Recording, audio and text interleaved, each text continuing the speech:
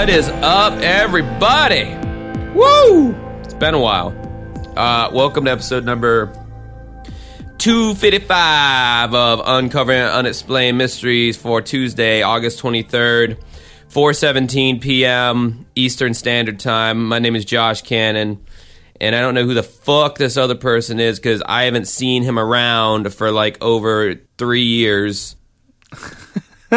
It probably just feels like over 3 years since we haven't been together on the podcast for weeks. I haven't been able to do shit consistently, like, because literally my band is ever consuming like my entire life. And I was just messaging Stephanie minutes before recording this podcast. I'm like, dude, I want a blackout week. I want a week where we don't post anything band related, and I want to just start posting shit about myself and who I am, and like there's like it kind of dawned on me last night when I was on my karaoke gig.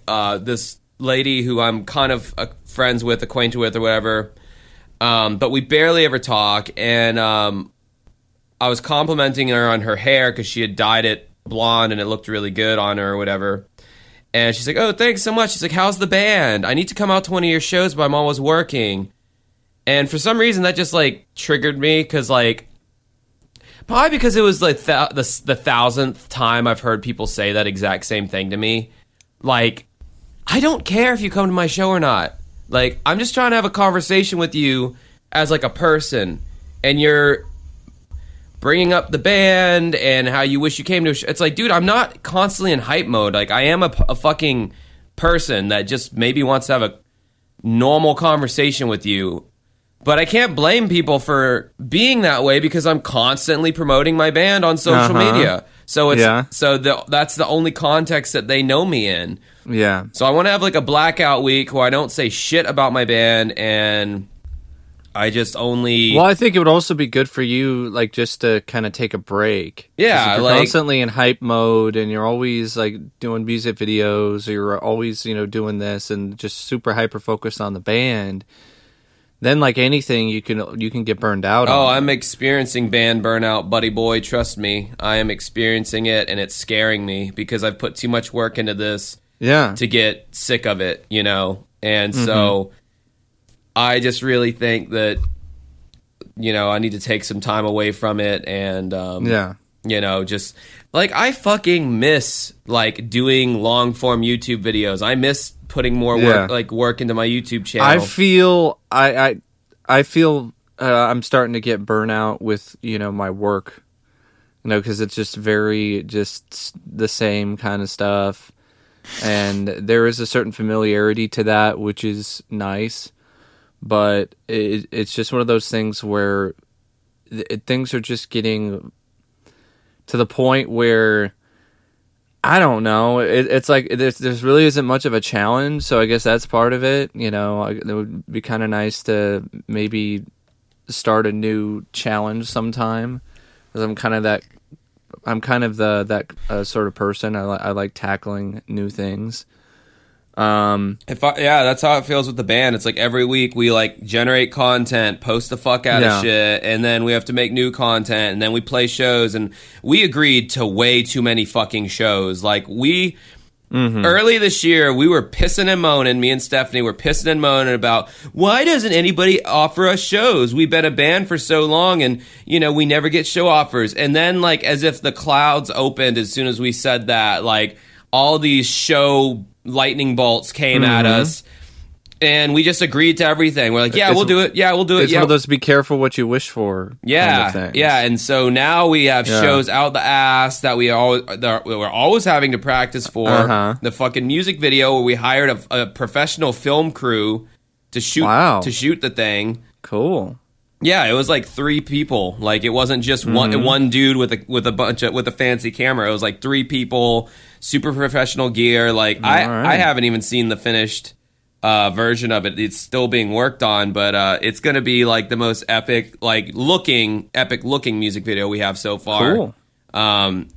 Maybe not as much kind of plot, I guess, because like our old videos had like, you know, these storylines and shit. And, you know, maybe some people thought that was charming or endearing, but like I look back at some of those and I'm just like, this looks like someone who's a student film, like taking like a film class in college. Mm-hmm. Like this video looks like their final project that they had to turn at the end of the year, you know, like to display all the skills that they've learned. It's definitely they're not the most professional, but they're not as bad as like some that I've seen. But anyway, like I want to be like fucking consistent with the podcast. Like I want it out. Like I wish we could pick a day like we used to do, and like every other Monday a new episode will come out, you know. Like I wish we could just like it's one of those things with our schedules. Like it's kind of chaotic. Yeah, I like when I started the podcast with you in 2016, like I had so much less going on in my life. So did I. Like, yeah, so we're popping them out once a week, you know. It was easy to do, blah blah blah blah. And now, like, what, 6 years later, like, shit's changed. Yeah, that's I'm kind of noticing that with my YouTube channel. Like, it's harder to keep up. Yeah, me too. Like I'm just working so much, and you know, when I do have free time, like I'm spending a lot more of it like sleeping in because I'm freaking exhausted. My stupid ass, like whenever I have free time now, it's usually at night. And I have been like going out and drinking because like that's how I'm coping with how busy and shitty everything's gotten. And, you know, so you're constantly in a state, when you're not drunk, you're constantly in a state of like not feeling that great. And it's all becoming a little much for me right now. But, yeah, you know. I feel you, and you know, I'm still dealing with this minor medical issue, which is now extended to almost 6 months. So I still have to deal with that, and you know, watch what I eat because I ate a Slim Jim, like a mini Slim Jim that I got from work, and like it just caused like a breakout, like. It like in between my thighs, like it was just fucking horrible. Uh-oh. And so I had to take a Benadryl to calm it down, and I'm like being a literal zombie rolling the cart around at Michael's, you know, with the go backs and stuff like that. Oh, fucking go backs. That term brings me back to CBS. That just made me go back to my job at CBS. Speaking of going back, well, you don't want to talk about your fiery loins any further? No, I don't. We could talk about other fiery things. True. Yeah. So HBO or Netflix rather. Yeah, we watched the Netflix 3-part documentary series that came out this year. They had a documentary that they recently put out called Woodstock '99. Trainwreck. Which I thought wasn't the most original title. No, it sounds like they took a page or ripped off Todd in the Shadows. Yeah, really. You know, like Train Records of Woodstock '99 Festival. So, like, this is like Woodstock for whatever reason. Woodstock '94, which is the lesser talked about Woodstock, and Woodstock '99 have always been fascinating to me because everybody knows about the original Woodstock in 1969. That was in like Syracuse, New York. I don't remember where, but the big farm basically, and it was slapped together. The one that was at an Air Force base. Yeah. No, I'm talking about the original Woodstock. The Woodstock, 1969. 1969. Okay, I thought you said 99.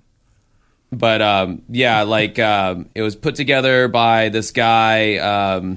Fuck's his name. It should be on the top of my head because I did a whole YouTube video like way before this. Michael Lang. Yeah, Michael Lang. Before this documentary ever came out, like 3 years. And yes, I am heavily patting myself on the back right now for being ahead of the curve for once. Like 3 years ago, I did a little mini documentary on my YouTube channel about the Woodstock '94 and '99 music festivals.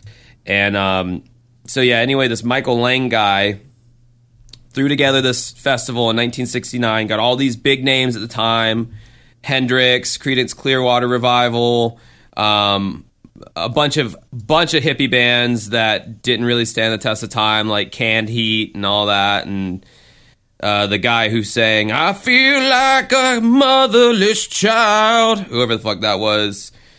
That the '69 festival is pretty interesting in and of itself, but I mean that was if there was ever a bellwether to show like how society has changed how society can change in 30 years, it's Woodstock 69 versus Woodstock 99. Yeah, definitely. 69, a bunch of fucking hippies, peace-loving, doobie smoking, chill, generally respectful, probably a lot of fucking going on.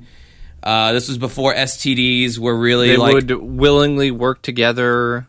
Right. This is before like AIDS existed and STDs weren't the bad ones weren't as common. They still had them definitely, but so they were definitely swingers. Yeah, but then you flash forward to 99 and it's insanity. It's absolute chaos. As this Rolling Stone article put it, that was the day the 90s died. I like to say that Woodstock 99 is kind of a good example of why we, as a society, we kind of naturally moved away from and I'm not trying to sound like a whatever right now. I'm just saying, if you watch the festival, it just was what it was. It seems like societally, music and culture has moved away from the white male frat boy kind of catering to that and more towards like a more I don't know if that's necessarily the way I would put it. When it comes to like Woodstock 99, what I think of is, in a lot of ways, it is definitely the end of an era. There was a little bit more of a focus on, the frat boy type of audience member, but this was, like they mentioned in the documentary, this is also a time where things were changing rapidly in the music industry. And you were having, these boy bands that were all of a sudden becoming massively popular. So I think what this wound up doing is it caused this rift between certain subsections of music fans. So you had people who were into the rock and the metal or the rap, and they didn't understand why anyone would listen to Backstreet Boys or NSYNC. And then it became this sort of us versus them sort of thing. And when Limp Bizkit is doing like break stuff, well, in their mind, they are also breaking what they feel is some sort of disease that's come over music in general. So there's a lot of this just fighting, this inner angst. When you look at the video footage, like it's not when Limp Bizkit played break stuff did everyone just decide they wanted to turn into these unruly douchebags. I'm just like saying that the entire that was the culture. Yeah. That was the culture at the time. Because I'm saying that if you look at music festivals nowadays, you're just not seeing anything near what represents you're Woodstock 99. You're not seeing that at Coachella. Coachella is closer to Woodstock 69. You're not seeing it at Coachella. You're not seeing it at Bonnaroo. You're not seeing it at Lollapalooza, the new ones. You're not seeing this very white male driven, angry, got to get my rage out. Like, you're just not seeing it anymore because the culture has changed and is not catering to that demographic anymore. For better or for worse, I don't know. I mean, it depends on the person, I guess. I'm sure there's some people out there who are pissed off that, music isn't really catering to that kind of vibe anymore. And then there's some people who's happy that it's not catering to that vibe anymore. But in the 90s, especially the late 90s, they were definitely catering to that audience and that vibe. And those are the people that resonate with it. Now, I will say that there probably a lot of douchebag college people there who just went because it was the biggest party of the century. Yeah, absolutely. It had nothing to do with the music. Who didn't even give a shit about Korn before they went, who didn't give a shit about Rage Against the Machine before they went. Yeah, absolutely.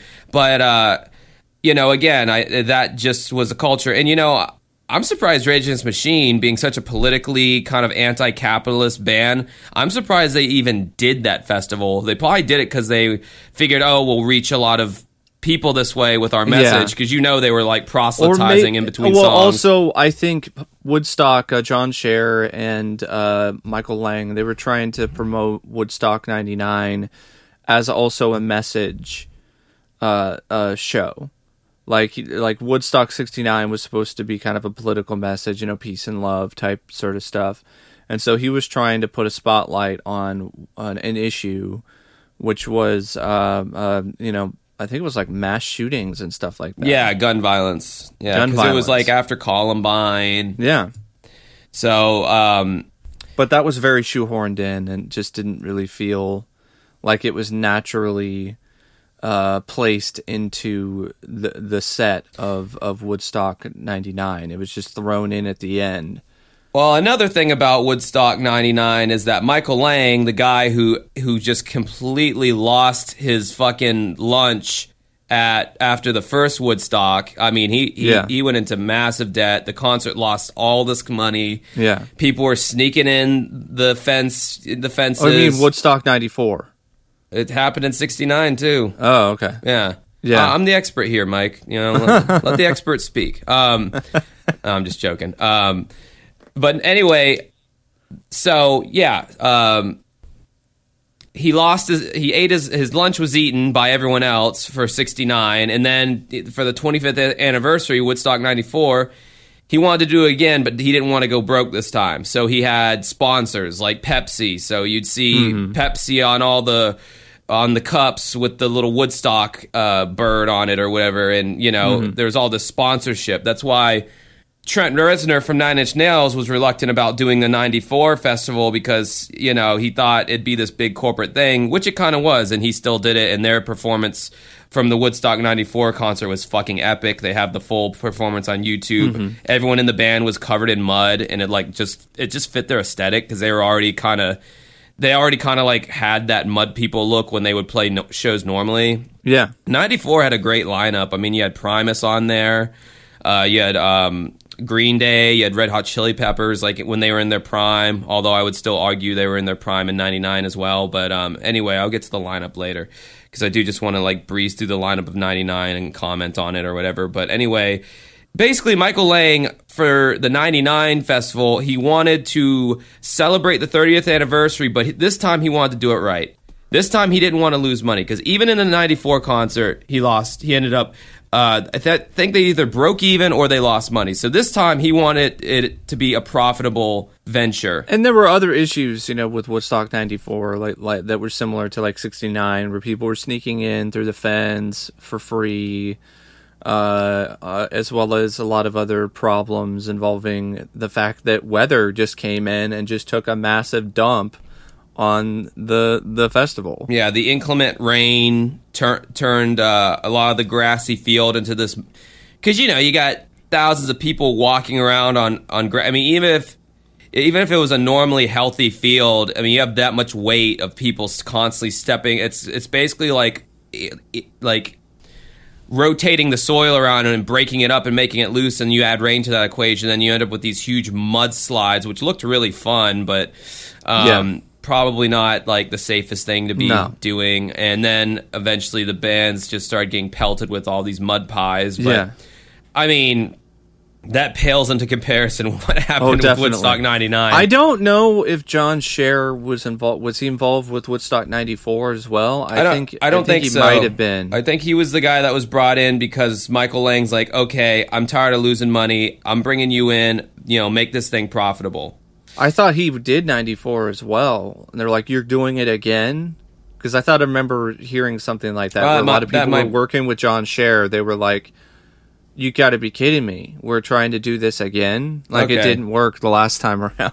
Well, no matter the case, the point for 99 was make money. This has to make money for once. I mean, 94 should have been a harbinger of sorts. Like, it should have been like a sign that in the 90s, this just isn't going to work. So I'll just read from Wikipedia here. Woodstock 99 was conceived and executed as a commercial venture with dozens of corporate sponsors and included the presence of vendor malls and modern accoutrements such as ATMs and email stations.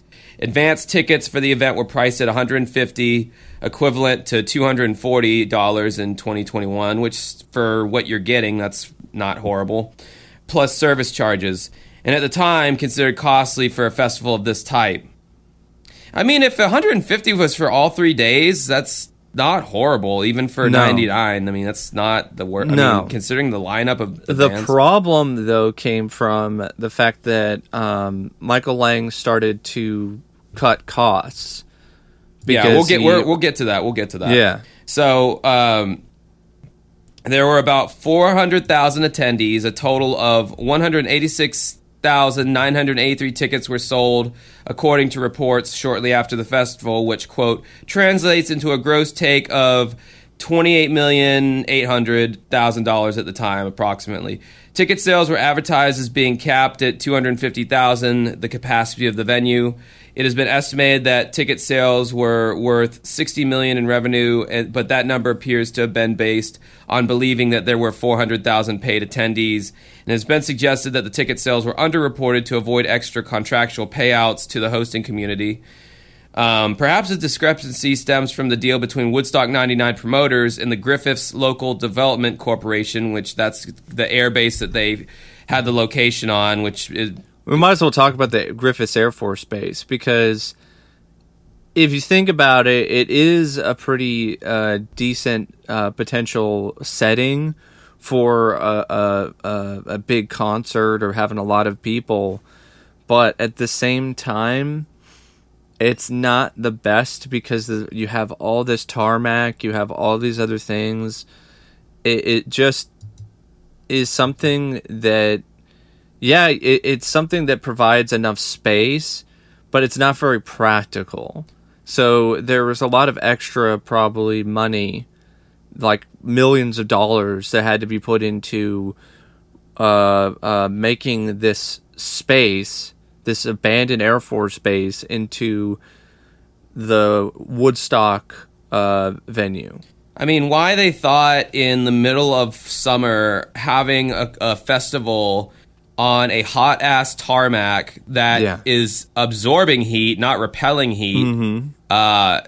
They had all the shade trees had been removed prior to the festival. I mean, just because it was an Air Force base and they didn't want a bunch of trees around because airplanes are flying in and out and shit. Just a really bad idea. And it gets worse because of the cost cutting that happened with Michael Lang, where he would hire outside people and these vendors they sold to handle. Yeah, they sold the vendor rights, which meant that the vendors could essentially charge whatever they wanted, and there was nothing the organizers could do about it. And price gouge they did. I mean, especially as conditions got more desperate. I mean, water went from $4 a bottle all the way up until the end. It was like $14 for a fucking bottle of water, something that would have cost like 50 cents in 1999. You know, so and they also cut costs in other ways, with sanitation, and that really came back and bit them hard. And water, not just the vendors providing water, but like the fountains. Like they had fountains, but they did not estimate properly the demand for the water from those fountains.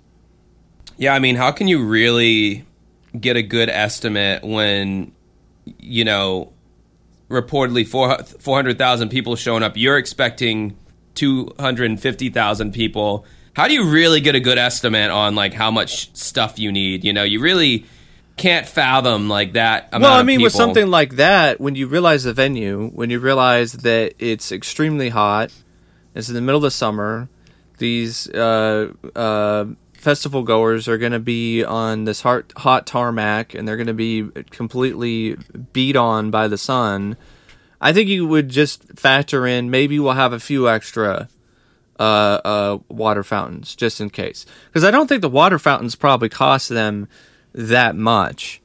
So it's one of those things where I think they should have factored in that more, and that might have helped things. And although it probably would have still not ultimately prevented what happened, because if they didn't fix the sanitation issue, then having more water fountains really wouldn't necessarily make things that much better. On top of the heat, which was a huge problem, they made the genius move to have the two stages 1.5 miles between each other. So you had to walk 1.5 miles from one stage to the other stage for the main stages in these, boiling hot runways. Yeah.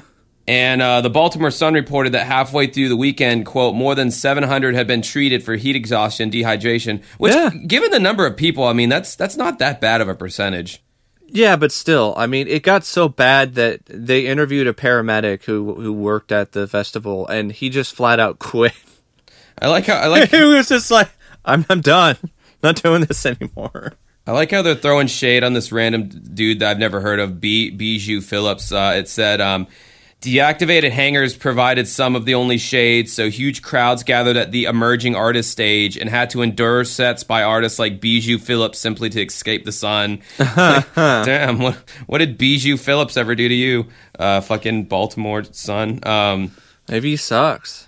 But yeah, so the water problem with about 220,000 people in attendance and another 10,000 working at the festival, Woodstock 99 temporarily made the festival site the third most populated city in New York State. Now imagine turning off that city's water supply. With temperatures hovering from the high 80s to, in some accounts, hitting the 100s, water became a necessity. Now, being from Florida, being in the high 80s, like I can tolerate that. Like that's not. But it's even hotter because of the location. Yeah. So water became a necessity. Unfortunately, most festival goers didn't heed the warning to bring an adequate supply themselves. They couldn't. They confiscated. But they couldn't. They confiscated the water at the gate. Rolling Stone. You don't do your research. Yeah, they confiscated almost pretty much everything that could be bought inside, basically. So if you had something on you that you could buy inside, like food or water, they confiscated that, including the fucking water. Like, what a bunch of... Which, that's not what happened in '69. Like, that was a whole, like, peace and love, share your doobies, share your doobie brownies, share your water, do whatever. You gotta figure, we had way more of an ozone layer in '69 than we did in '99. Yeah. I mean, my dad would always tell me about spending all day at the beach in the '70s, and... He's like, son, it was just different. The sun was just different back then. Like, you could spend all day at the beach and not be this baked lobster when you were done. Yeah. But yeah, the $4 price tag for the water. There were some free fountains, but the lines to use those often resembled a Disneyland ride. Yeah, because they didn't have enough free fountains. Go ahead. Some were smashed in frustration, causing minor flooding in the area. The situation was so bad, after the festival, lawyers for some festival goers threatened to sue organizers for negligence. I mean, to say the least, negligence. Yeah. So there were also security issues because they didn't really hire a proper security team. They just hired a bunch of teenagers or college students.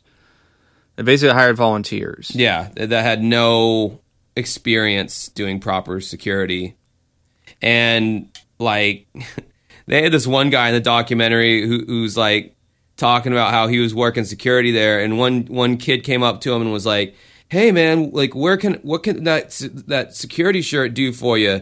And he's like, oh, man, it can do anything. You can go anywhere you want on the premises if you have one of these. And the kid's like, oh, can I buy it from you? He's like, yeah, $200. And he's like, I sold the shirt and just went and got another one or whatever. Yeah. And it's like that kind of shit happened happen. more. Yeah, it happened more than once, apparently, because there were, people who just wanted to, get to see the celebrities backstage, that kind of stuff. From my little documentary I did years ago, I was doing research that said some of the security guards would just, at certain points, they would see that it was really popping off and they just take off their security shirt and join the party.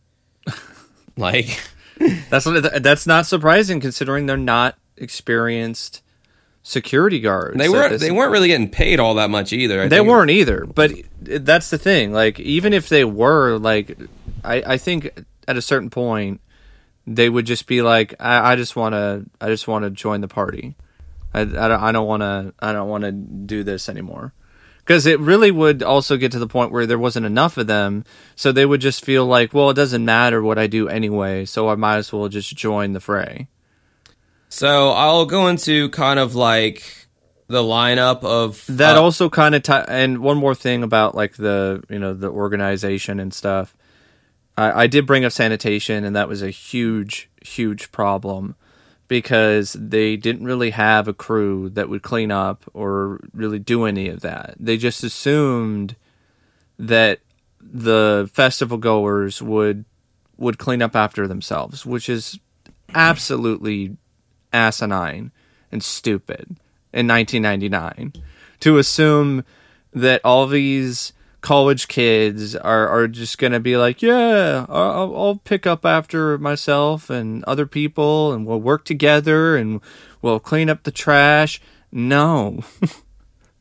It led to that scene in the documentary where this gal who was at Woodstock 69, who was a part of the committee or whatever, who was working on this festival, and she's riding around on, I think she's the mother of, I think it might have been Pilar. She was the mother of one of the, Lisa Law. Yeah. She's riding around on this moped with like trash bags. And she's just tossing the trash bags at people, being like, do your part, let's recycle. And they're just like, fuck you, I paid $250 to be here. That's your job. Yeah. Which, I mean, I don't know. I mean, yeah, I wouldn't just...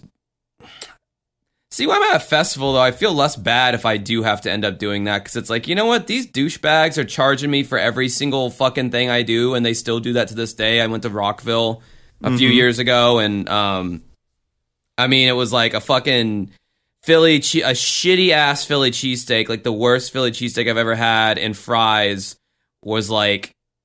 something like $25 or something. Yeah. And, it gets to a certain point to where, like, and, like, the little makeshift sink thing they had, which is basically this water reservoir with, like, a pump on the bottom, and whenever you stepped on the pump, water would come out of this little spigot at the top. Uh-huh. Towards the end of the night, all of those ran out of water, so you couldn't wash your hands. So, I mean, festivals, I personally don't like them. After going to the last one, I was like, you know what? I'm good on festivals, I think. Unless it's really convenient or I somehow get a free ticket, like I'm not doing it again, because like they just suck. I mean, they fucking suck. There's so many goddamn people. Like, you're either right up front and you have to, like, basically, like, when the band on the northern stage is playing, you got to go to the southern stage, and that's the only way you get up front, because they alternate between the two stages. And so by the time the crowd comes to the stage where you've been waiting, you've secured a good spot, but now so many people are jockeying for positions to get up front. You're now getting pushed against the security rail because everyone's, with that amount of people, it's just this natural force. And you just amplify that. Yeah, and then with the Woodstock 99 because of the sheer amount of people. And then the band starts playing, and then people go even more ape shit. And being up front sucks at a festival. Now, if it's like a stadium show and you paid your money to have that one specific seat that belongs to you, that's fine. That's all well and good. But being up front at a general admission festival, it fucking sucks. But then your only other option is you have to be in the very back, where the band is so small that you're like, shit, I could watch this band on DVD or on YouTube, and it would. But you couldn't be in the middle. I guess. I mean, being in the middle, like, that's a suckiness of its own unique way, because like that's usually where mosh pits break out, is in the middle. Yeah, you're right. So you're definitely gonna get shoved. Even if you're trying to avoid it. It just sounds awful. It is, and then you're hot and you're sweaty, and you have to pay all this extra ridiculous prices for soda or food. Oh, if you're a beer drinker, forget about it. You're fucked. Like, I think beer was $8 a bottle, and that's like not even counting like the bathroom sort of situation too. There'd be so many people, so there'd probably be lines and. Well, the bathroom situation at Rockville was fine. They had a shit ton of porta potties, and I made sure to take a shit before I left because I am only pissing in there. I am not about to take a dump in a porta potty. I'm sorry. That is my life goal, to never have to take a dump in a porta potty. But if you're at a 3-day Woodstock festival, you're going to have to eventually do that. And eventually the porta potties started overflowing. It got so bad. That's what I'm saying about the sanitation issues. And the water mixed with the shit, and all these fucking plebeian dumbasses thought that it was just mud. Yeah, they were playing around in shit. Yes, they were throwing shit at each other, covering themselves in shit, and then add that to the baked sun. I mean, the smell of that place was probably god awful. It was horrifying. And then on top of that, because of the sanitation issues of the porta potties. And, the fecal matter just spreading everywhere, it eventually contaminated the water fountains. And so that led to people getting sick with bacterial infections from the water. In fact, there was, I think, there were people for like the health, I forgot exactly what their designation is, but it was people who were sent to a venue to test the water and to see whether or not it's safe to drink. And they got samples from Woodstock 99 at this time, and they left them overnight, and the guy comes into the room where all these samples are, and you could already smell the bacteria. Like, it was just so out of control. Like, you could see it clearly, just mold and just craziness. Just overnight. Yes. And people were drinking this. They were drinking this water. And they got what Michael, or what, I don't know why I used your full name just then, what Mike said when he was doing the sound check today before we started recording, they got trench mouth. Yes, Sarah. She was a Woodstock 99 concert goer.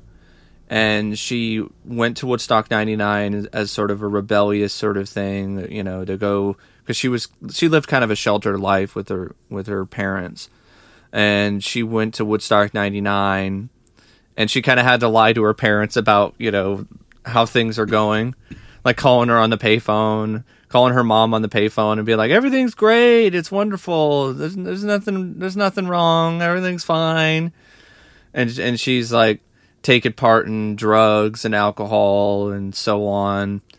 And then she ultimately got trench mouth. And trench mouth is a painful form of gum swelling. The mouth normally contains a balance of different bacteria. Trench mouth occurs when there is too much pathologic bacteria. The gums become infected and develop painful ulcers. Yeah. So that's from drinking doo-doo water. Yeah. And God knows what other ways. You'd be like, I didn't even get a lot of people at Woodstock 99 is like, I didn't even get a t-shirt from Woodstock 99. I just got trench mouth. Yeah. So let's look at the lineup here. I'm going to comment on a band if something special or extraordinary happened during their performance. Like, obviously, we're going to get to Limp Bizkit and all that. But talk about the money giveaway. Just as the music nerd that I am, I just want to just breeze through these real quickly. So on the first, because they had a pre-show on Thursday, but I'm not going to talk about that. I'm just going to get to the three main days. The first day, July 23rd, which was a Friday. The first band that opened up was James Brown, and in the documentary that they had this whole thing about James Brown had this thing where he refused to play unless he was paid in full before he got on stage. I mean, that's an omen. But there were omens even prior to that, like the champagne bottle being broken and they couldn't break it. Yeah, they tried to break a champagne bottle to christen Woodstock 99. Yeah, and the mayor couldn't break the bottle for shit, and it took them like 10 different times before they finally broke it. But Dude, after doing that Smash Room for our music video shoot Wednesday, some glass is really well tempered, and I definitely tried to smash a few glasses that would not break. But anyway, yeah, James Brown opening up the show, which I thought was funny because it's like, you know, the median age there had to have been like 25. You know, like there's a lot of people who are like, who the fuck is James Brown? Or they might know who James Brown is, but they're like, I don't give a shit about James Brown. Like, I wouldn't, especially at that age, at that point in his career where he's like pretty much washed up and like just kind of like a shell of like the performer he used to be when he was like, you know, in his prime. Like, eventually he just decided to just do it. Anyway. Yeah, he just did. Yeah, because he knew what it would have meant to say no to 400,000 screaming fans. I mean, you can't deny that level of energy. It's a level of energy that I will never probably experience, but I've played some big crowds, and yeah, you do kind of forget what you're playing for a few seconds. Yeah, and I think that's what led to some of these performers maybe acting a little more wild and crazy than they would normally. Having to follow James Brown, they have G Love and the Special Sauce, and they had this song that I actually downloaded from their watch, because I'm a fucking nerd, and I remember buying the Woodstock VHS tape, the Woodstock 99 VHS tape when I was a kid, and I just thought the song was really quirky, and I downloaded it or whatever. But by the way, interesting little side note on the Woodstock 99 VHS tape. They did some really creative editing. That is all I was saying about. They did some really creative editing to avoid the chaos. I mean, there were some performances where you couldn't help but to see the fires and shit. Yeah, but they didn't. In fact, some of the interviews that they had for this documentary, they got from that VHS tape, because I noticed I noticed a lot of the interactions with the fans were the same clips that were on the VHS tape. And it was, I thought it was kind of lame too, because they only had one performance by each artist, like I guess the standout performance or whatever. They didn't give you the whole set. I wish they'd come out. Well, I guess box sets are a thing of the past now, but. I wish they'd officially come out with like the full. Well, I mean, they did that for Woodstock '69. I think they did. There's a film. Yeah, they did do it for '69, but they didn't do it for '94 or '99. You can find it on YouTube though; it's leaked on there, because they had a pay-per-view of the full Woodstock. Now that's something I would have paid for back in the day. I think they had They had it live to an MTV. Yeah, wasn't that also the case? Well, no. They had somebody. They were covering the Woodstock Festival, but they weren't showing like the full performances, because that was like a pay-per-view special kind of thing. So then you had G Love and the Special Sauce, and they had this song called Cold Beverage, and he's basically just talking about like how he likes refreshing beverages in the song, and like you couldn't have picked a lamer band to follow up James Brown. Then you have Jamiroquai, who's like this white British dude who does good like funk music. He had that song Virtual Insanity, but he had that song Canned Heat in the Napoleon Dynamite movie, where Napoleon Dynamite has his big dance number. That's Jamiroquai. Then they had that alt-rock band Live after that. I alone love you, I alone tempt you, yeah. And the lead singer, you know, he's kind of these hippie guys. They did the 94 concert too, and by 99 their kind of fame was waning. That they really peaked in the mid 90s as like a post grunge kind of band, where they weren't quite grunge, but they weren't quite mainstream rock. And he had this the audience chant, like he took like fucking 10 minutes out of their set to get the audience to chant love, and then he'd point the mic to the audience and be like love. So they were trying to start off the event with this hippie kumbaya energy. Then they had Sheryl Crow after Live, and they mentioned in the documentary kind of the male kind of chauvinism. Show us your tits. Yeah, and there was one guy that they were interviewing, which was kind of nice, because like this was actually a clip from the Woodstock VHS tape. they kind of showed you that not all the dudes there were these fucking idiots. He's like, yeah, you know, everyone's in the crowds like, oh, show us your tits, and I'm over here like, how about you show me your brain, dude? So I thought that was that was pretty. There were some people that were interviewed, like the concert goers, like Keith, for instance, and his brother, the guy with the mullet. Oh yeah, that guy looked like he sniffed a little too much glue growing up. Yeah. He looks like somebody you probably run into over somewhere in Jacksonville. Yeah. Yeah, man, you hit the nail on the head there, Mike. That is absolutely someone you'd see on the west side of Jacksonville. Then you had DMX after Sheryl Crow. I loved how Sheryl Crow, though, fired it back at the audience. I thought her comeback was a little weak. She's like, honey, you don't pay me enough to see my tits, or something like that. And it's like, well, okay. I thought, I mean, for her, like, she's not really the kind of artist that's probably going to come up with some really crazy, savage retort. So for her to even actually do that, in some semblance or capacity, I think that was kind of cool. Yeah. Because she could have easily just buffed it off and just not done anything. Like, Jewel just quit. Jewel just walked off the stage. Jewel was so fucking hot back then. Anyway, then you had DMX. And the funny thing is, like, if you look at this lineup and you compare it to when they were trying to do that god-awful Woodstock 2019 festival that never ended up happening, thank fuck. The amount of rappers, for as big as rap was getting at the time, the amount of rappers on this festival lineup were really short. Like, a very small list. And I think the only reason DMX even got on there is because he had, you know, more aggressive sound in his music. Well, I'm going to have to edit that out. That was quite the cough there, Mike. Or throat clear. I was just clearing my throat, but yeah, sorry. Anyway, like...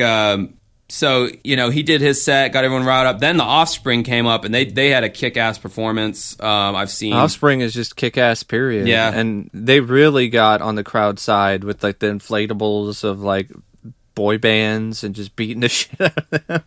Yeah, but they were at their prime. In '99, they had released Americana, which was like their biggest album to this day, and it's a great album. Like, they were at their prime, so, like, you know, the audience was excited for them, and they set the audience up for Korn, which to this day, when Korn opens up their set with Blind, and Korn also, 99 was a big year for them. They had Follow the Leader that they released in 98, which was one of their bigger albums, maybe not their biggest, but most classic Korn fans will point to either that album or maybe one of their earlier albums, like their self-titled. And, like, the interviews with Jonathan Davis on here were really cool, because he talked about what it felt like, you know, being in that moment, and how initially it was very overwhelming. Like, it was really to the point where he was almost terrified.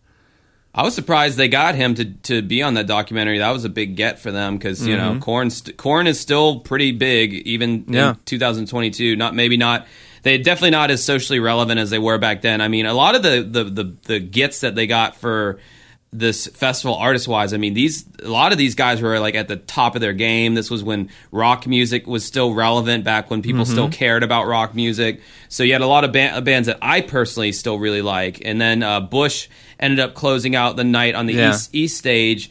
And in the documentary, they were talking about how, like, man, it's, you know, we felt so bad for Bush having to follow Korn, but I mean, I watched their performance. The audience were still digging it. I mean, well, yeah, because he did a great job really getting the crowd mellowed down. Yeah, and you know, creating an atmosphere that enabled them to appreciate his style.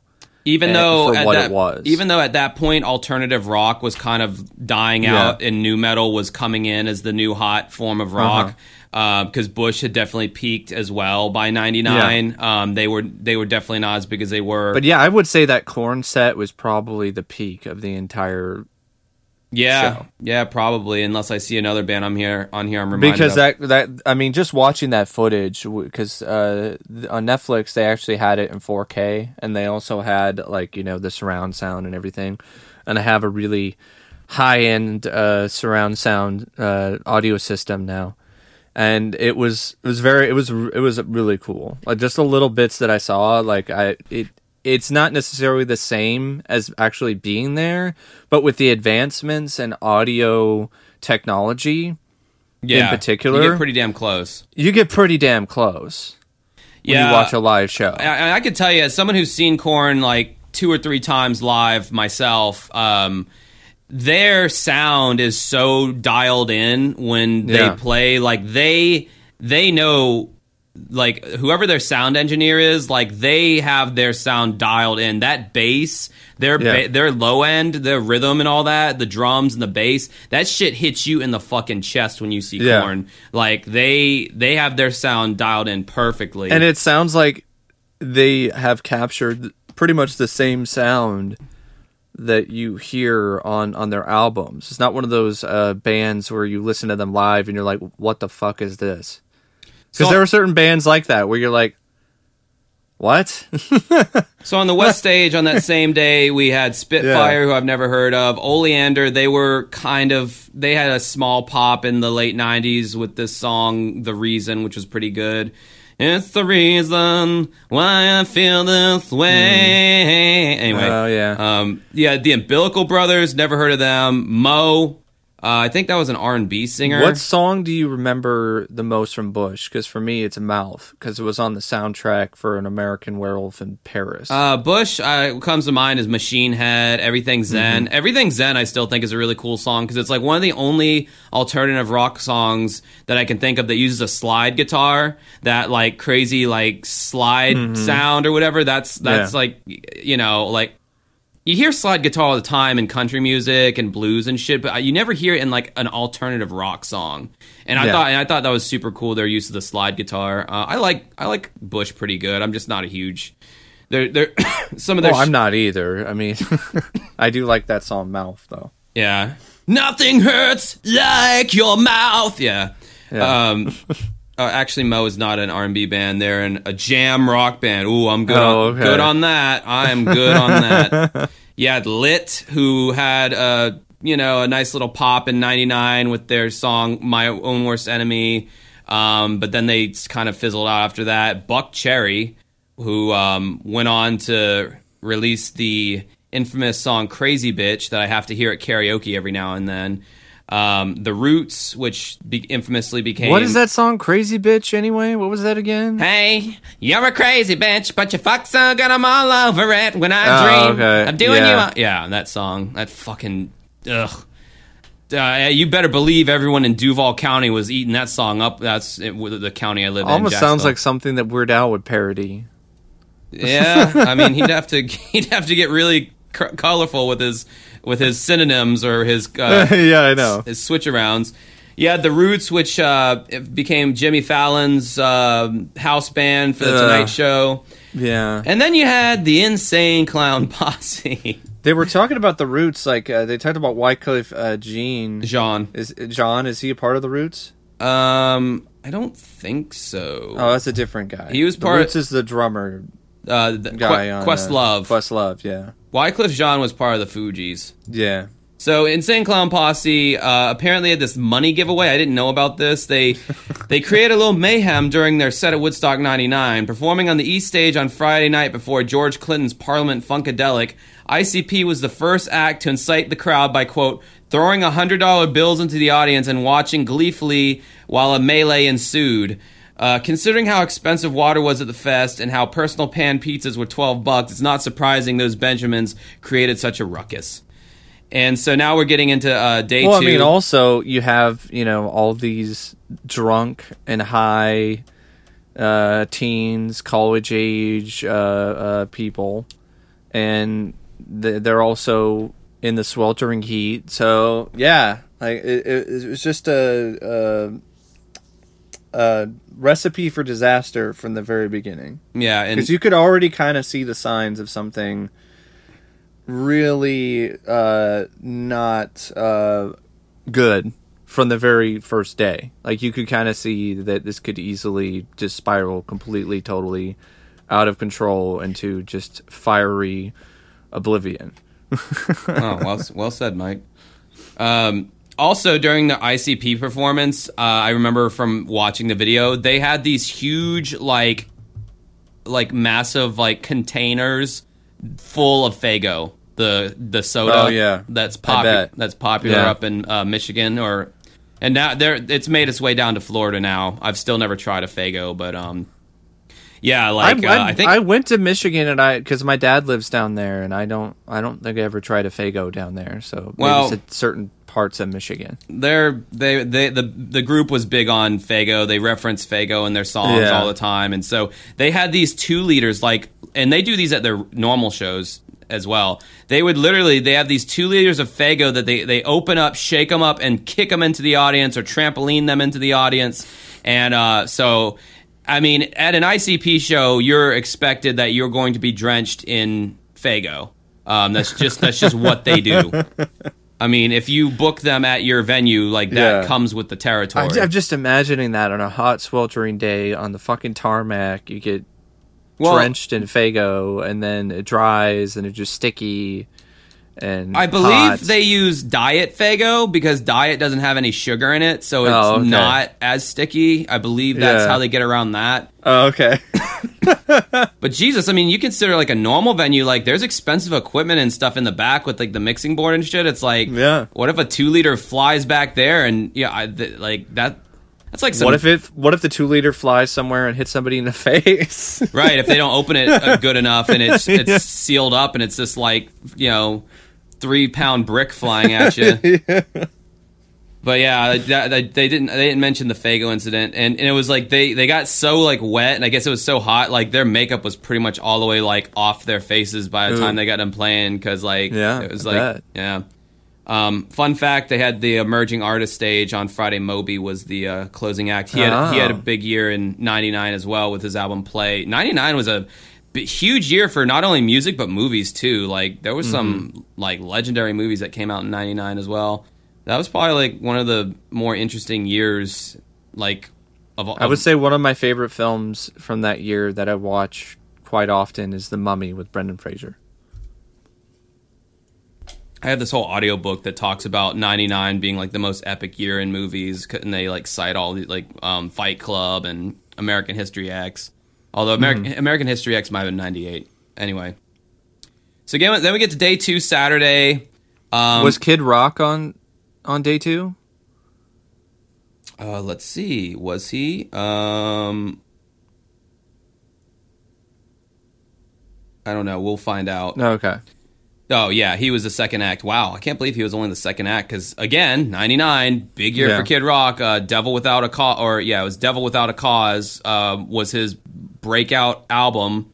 Now, I don't know if he released that album before or after Woodstock, but if he released it before, I'm surprised they put him on so early in the day. But the opening band was the Tragically Hip, which to our Canadian listeners out there, big band in Canada, not so big in America, and that did not turn out well. And the audience, let them know that. I love how in Rolling Stone they call him the meathead crowd. I'm like, that is pretty accurate. So when the meathead crowd wasn't hectoring ladies on stage, they were getting their xenophobia on. When long-running Canadian alt-rockers, the Tragically Hip, started singing "Oh Canada," the same crowd that cheered when Rage Against the Machine lit an American flag on fire was somehow patriotic enough to shout back with the Star Spangled Banner, and also, according to Spin, throw rocks in bottles. And then Kid Rock gets on stage. Speaking of throwing bottles. Yeah, Kid Rock gets on stage, and, he's opening up with Ba Wadda Ba, which I will say, it does have a pretty epic intro to that song. Great song to open a show with, or close a show. Is that actually the name of that song? Yeah, Ba Wadda Ba. The funny thing is, I was watching this old VHS tape that I found, and there was a clip from MTV on there, and it was the psychedelic it was the Afghan Wigs, which is some band from the 80s, and they were introducing Kid Rock, and he was so new. They were like, all right, up next we have Kid Rock with his new song, Ba Da Da Ba. It was shit, it's so funny. But anyway, while much of the chaos at Woodstock '99 came on Saturday evening, god damn it, let me take this fucking earring out that's clinking against my headphone. It's driving me crazy. Anyway, While much of the chaos at Woodstock 99 came on Saturday evening, Kid Rock planted some seeds of aggression during his early afternoon set. Sandwiched between slots by the Tragically Hip and Wyclef Jean, Kid Rock took to the stage and, according to the San Francisco Examiner, quote, demanded that the kids pelt the stage with plastic water bottles, perhaps making a statement about the high price of hydration. And I don't even think he was making a statement. I think he was just wanting to cause some fucking chaos. I think what happened with a lot of these artists, once they saw this massive crowd and realized that it was essentially under their control, it just kind of, it became almost like a drug, like a hit of like some kind of really strong shit. And like it kind of messed with their senses. So then they started just doing crazy shit just for the sake of doing crazy shit, just to continue to just get a reaction from this massive crowd. You could even argue it kind of started with the Offspring when they're beating up the inflatables of like the boy bands. You know, that's another kind of way to rile up the meathead crowd. That's their act. They would have done that. Yeah. They would have done that at a Coliseum. They would have done that. They would have done that anywhere. And like, I didn't know that. So but is it Kid Rock's act to get people to throw stuff on the stage? It's his act to be crazy. You know, I mean, obviously Sheryl Crow didn't do that. Alanis Morissette didn't do that. You know, like. Guster didn't do that. Like, it just depended on the artist. Like, I mean, that I know I'm jumping the gun a little bit here, but like, I'm gonna have a different take on things once we get into Limp Bizkit. But anyway, moving on. After Kid Rock, we had Wyclef Jean, and this is the East stage, by the way. Wyclef Jean, and that's when the water bottles just kept on a coming. And I think fucking Wyclef Jean tried to do a Jimi Hendrix and play the Star Spangled Banner on guitar, and he fucking sucked. Yeah, he sucked at it, and it's like. Yeah. Nobody should ever try to copy Jimi Hendrix, and B, nobody should ever try to copy the legendary moment of Woodstock 69 when Jimi Hendrix played the Star Spangled Banner on electric guitar, like a black man in the late 60s playing the Star fucking Spangled Banner on electric guitar. I mean, there was no bigger, like, fuck you to the system than that. And that will never be recreated. So Wyclef Jean... Don't just stop. That was so cringe that he did that. Then after that, you had the Counting Crows, which definitely were still popular, but like, I mean, their big landmark album was in '94, and I mean, you know, fame waxes and wanes so quickly. By '99, I don't think there was a whole lot of people who were like, "Oh yeah, man, I'm excited to hear the Counting Crows," one of the most depressing bands ever.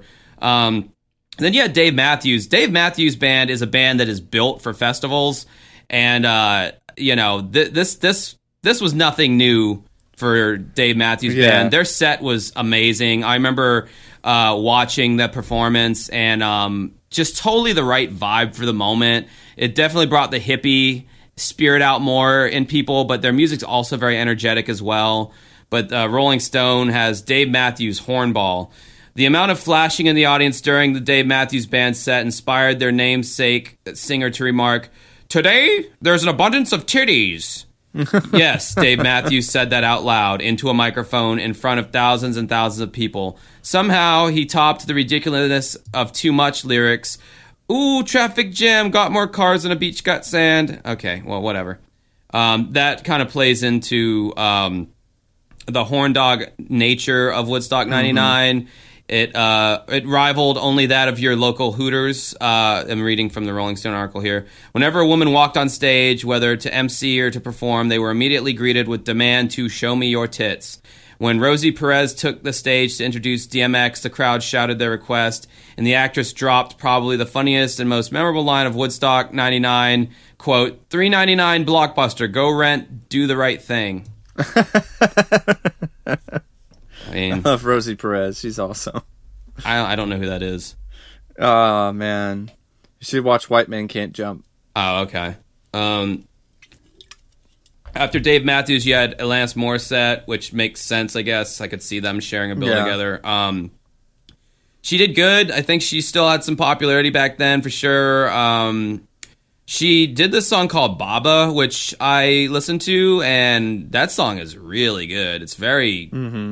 That was like her era where she was doing songs like Uninvited. These kind of Uninvited is a great song. Oh yeah, like Alanis is still a beast to this day. I heard some of her recent live stuff. She hasn't lost a bit. I did a music video edit years ago to Nightmare on Elm Street using that song Uninvited. Yeah, and then it swiftly got copyright claimed when YouTube reformed their shit.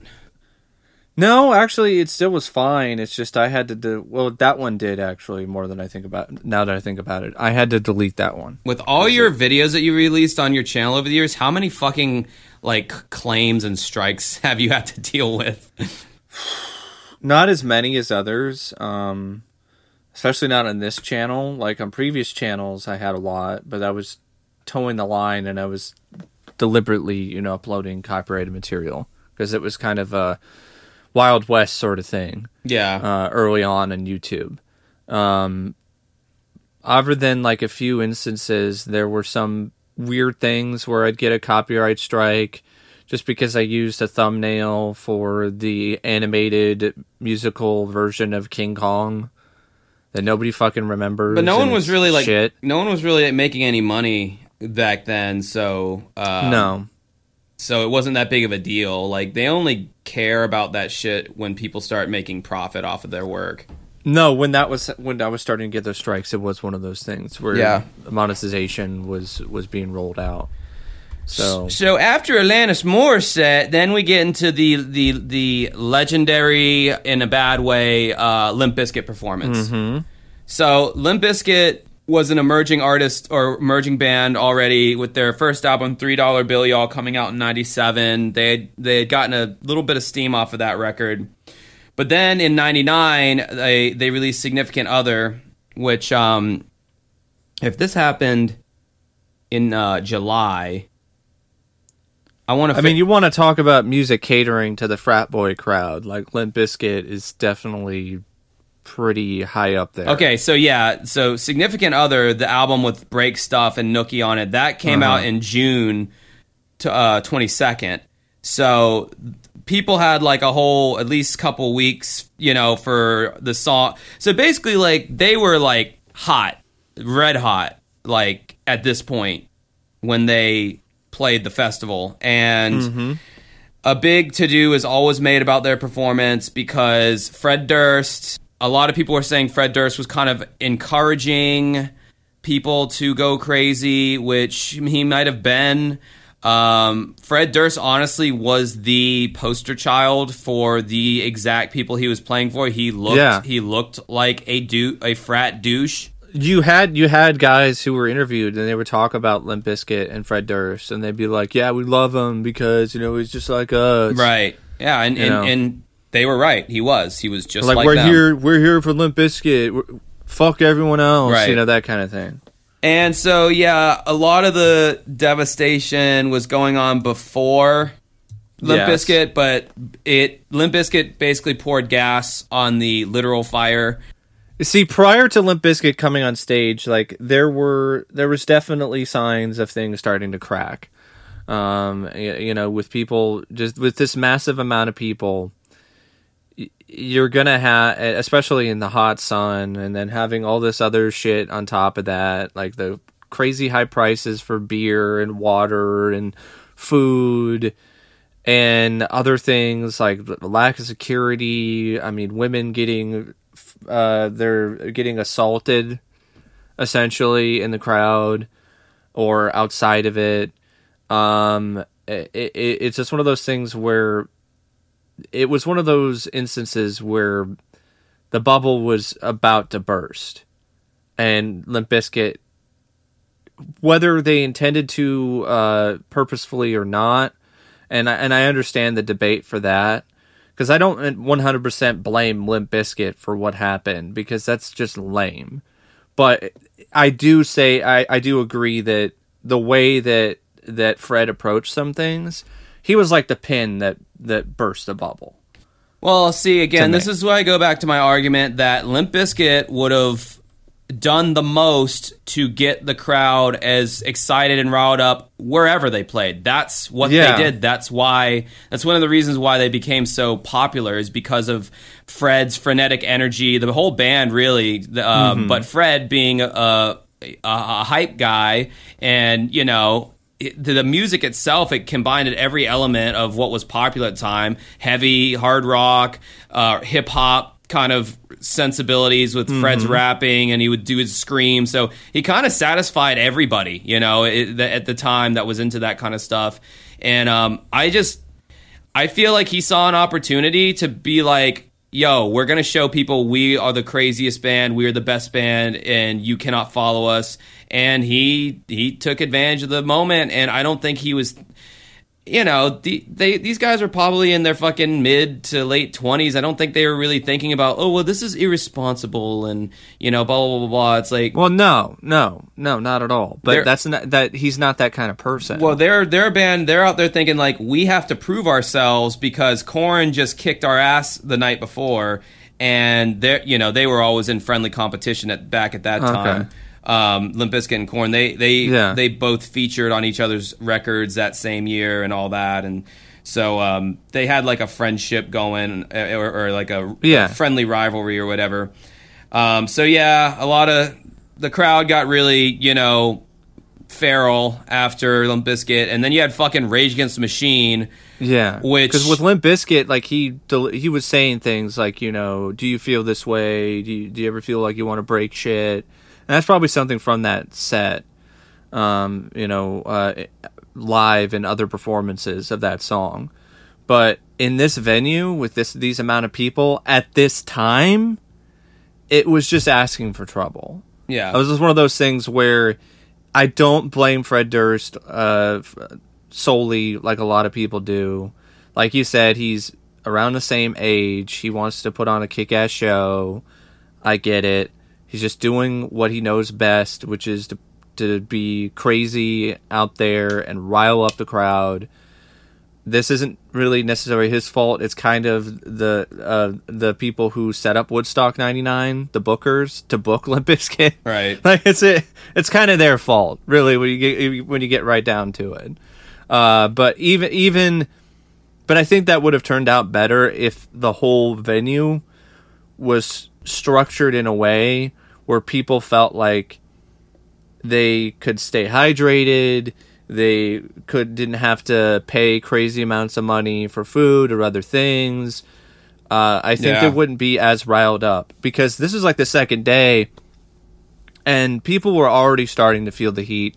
They were already starting to feel a lot. I think we've driven that problems. point home good enough that it was hot and we needed water. I know. But I'm just saying, I don't think we have to keep circling back to that. Well, the documentary does that. If you think about it, it's the same thing that the documentary does. The 3-part documentary. Yeah. It does circle back to that a lot. All right. So anyway, Rage plays. It's funny they don't make any mention of Rage, because like I saw their set and the crowd was going just as fucking hype. For Rage Against the Machine as they were. But they didn't break the tower. Huh? They didn't break the tower during the Rage set, did they? Because that's what happened during the Limp Bizkit set. They started tearing off the plywood and stuff. It just got progressively worse, pretty much. Yeah. And then Metallica is the closer of the East stage that night. And Metallica, by this point, they're one of these evergreen bands that's relevant in every decade somehow. So they were just as popular in 99 as they were in 89. Well, no, they were more popular in 99. But anyway, maybe a little less relevant because, you know, all the claims of them, quote unquote, selling out and all that in the mid 90s. People still were excited to see Metallica, as they always will be, because they're fucking Metallica. But, I mean, I saw them at Rockville last year, and they were fucking epic. I mean, they sounded exactly the same, like not... It's good to hear that Hetfield, like, he got his voice issues, like, figured out. Because I remember seeing or reading that he was having problems with his voice for a little bit. So it sounds like he kind of got that. He's had issues with his voice throughout their career. I mean, singing the way he sings is very, very aggressive, and he's pushing a lot. Yeah. But yeah, Metallica plays, and James Hetfield can play a massive arena like a fucking violin. They've been playing massive arenas at that point for over 10 years, especially after the Black Album. They had been on tour for 2 years straight after the Black... 2 years of touring. So Metallica was a veteran. They were veterans. Of this kind of venue. Woodstock did not rattle them. Hetfield had that audience in the palm of his hand, and it was kind of masterful seeing him control them in the way that he did, and not. The documentary didn't mention much of Metallica either. I was surprised the bands that they left out. So then we have. But that's a nice contrast to Limp Bizkit, and that also brings up another point about Limp Bizkit is that this might be like the first like massive crowd of this size that Fred Durst ever really. Oh, it absolutely was, yeah. Played in front of. So that's another thing to factor in. Yeah. When it comes to his reaction to it.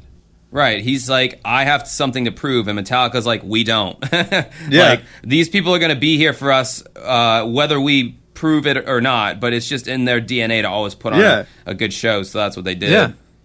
So on the West stage, you had I feel like the less popular bands were on the West stage. I'm noticing compared to the East stage. You had Spitfire. I've never even heard of them. They don't even have a Wikipedia article for them. You had Guster, which is like this. Wikipedia calls them alternative rock, but I don't. They're more like folky. They were pretty good. The one song that I heard on there, fucking Bruce Hornsby. Bruce Hornsby. Speaking of copyright claims, I can bring up the story with me and Bruce Hornsby. Like on one of my older YouTube channels, I was uploading movie soundtracks that were hard to find or weren't on streaming audio yet or whatever. And so I uploaded the soundtrack for Backdraft because I really like that film. And there's a song by Bruce Hornsby from the soundtrack of that movie. And he copyright claimed the video and got the channel nuked. Oh, really? So, yeah, he did. Shit. So he did a takedown. Yeah.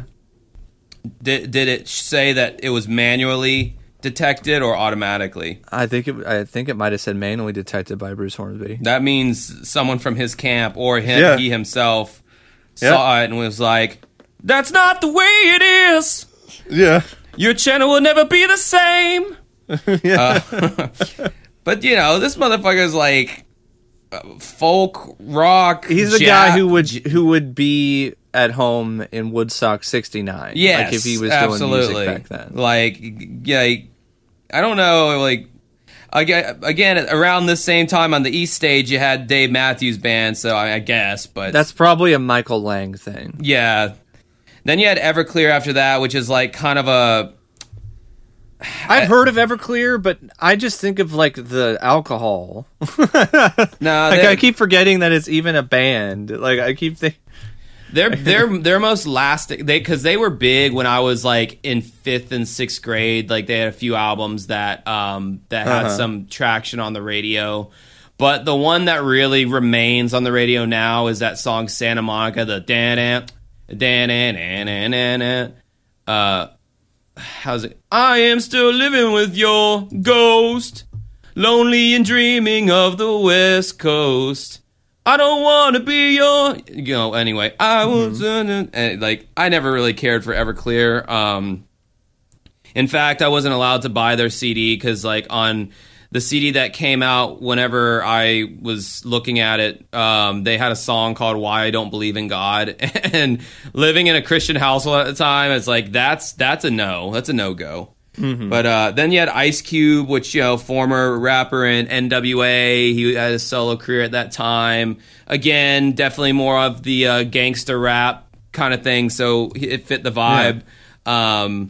Jesus, nowadays, if they did a Woodstock, it'd have to be all rappers, because that's how that's how much rock has...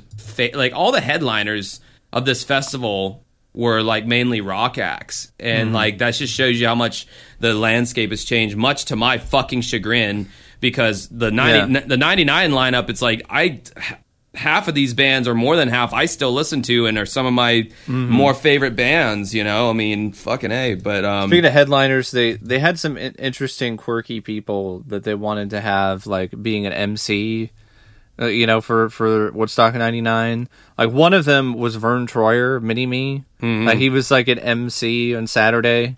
He was just, getting the crowd hyped up or whatever.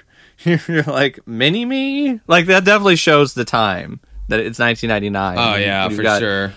Vern Troyer, being an MC.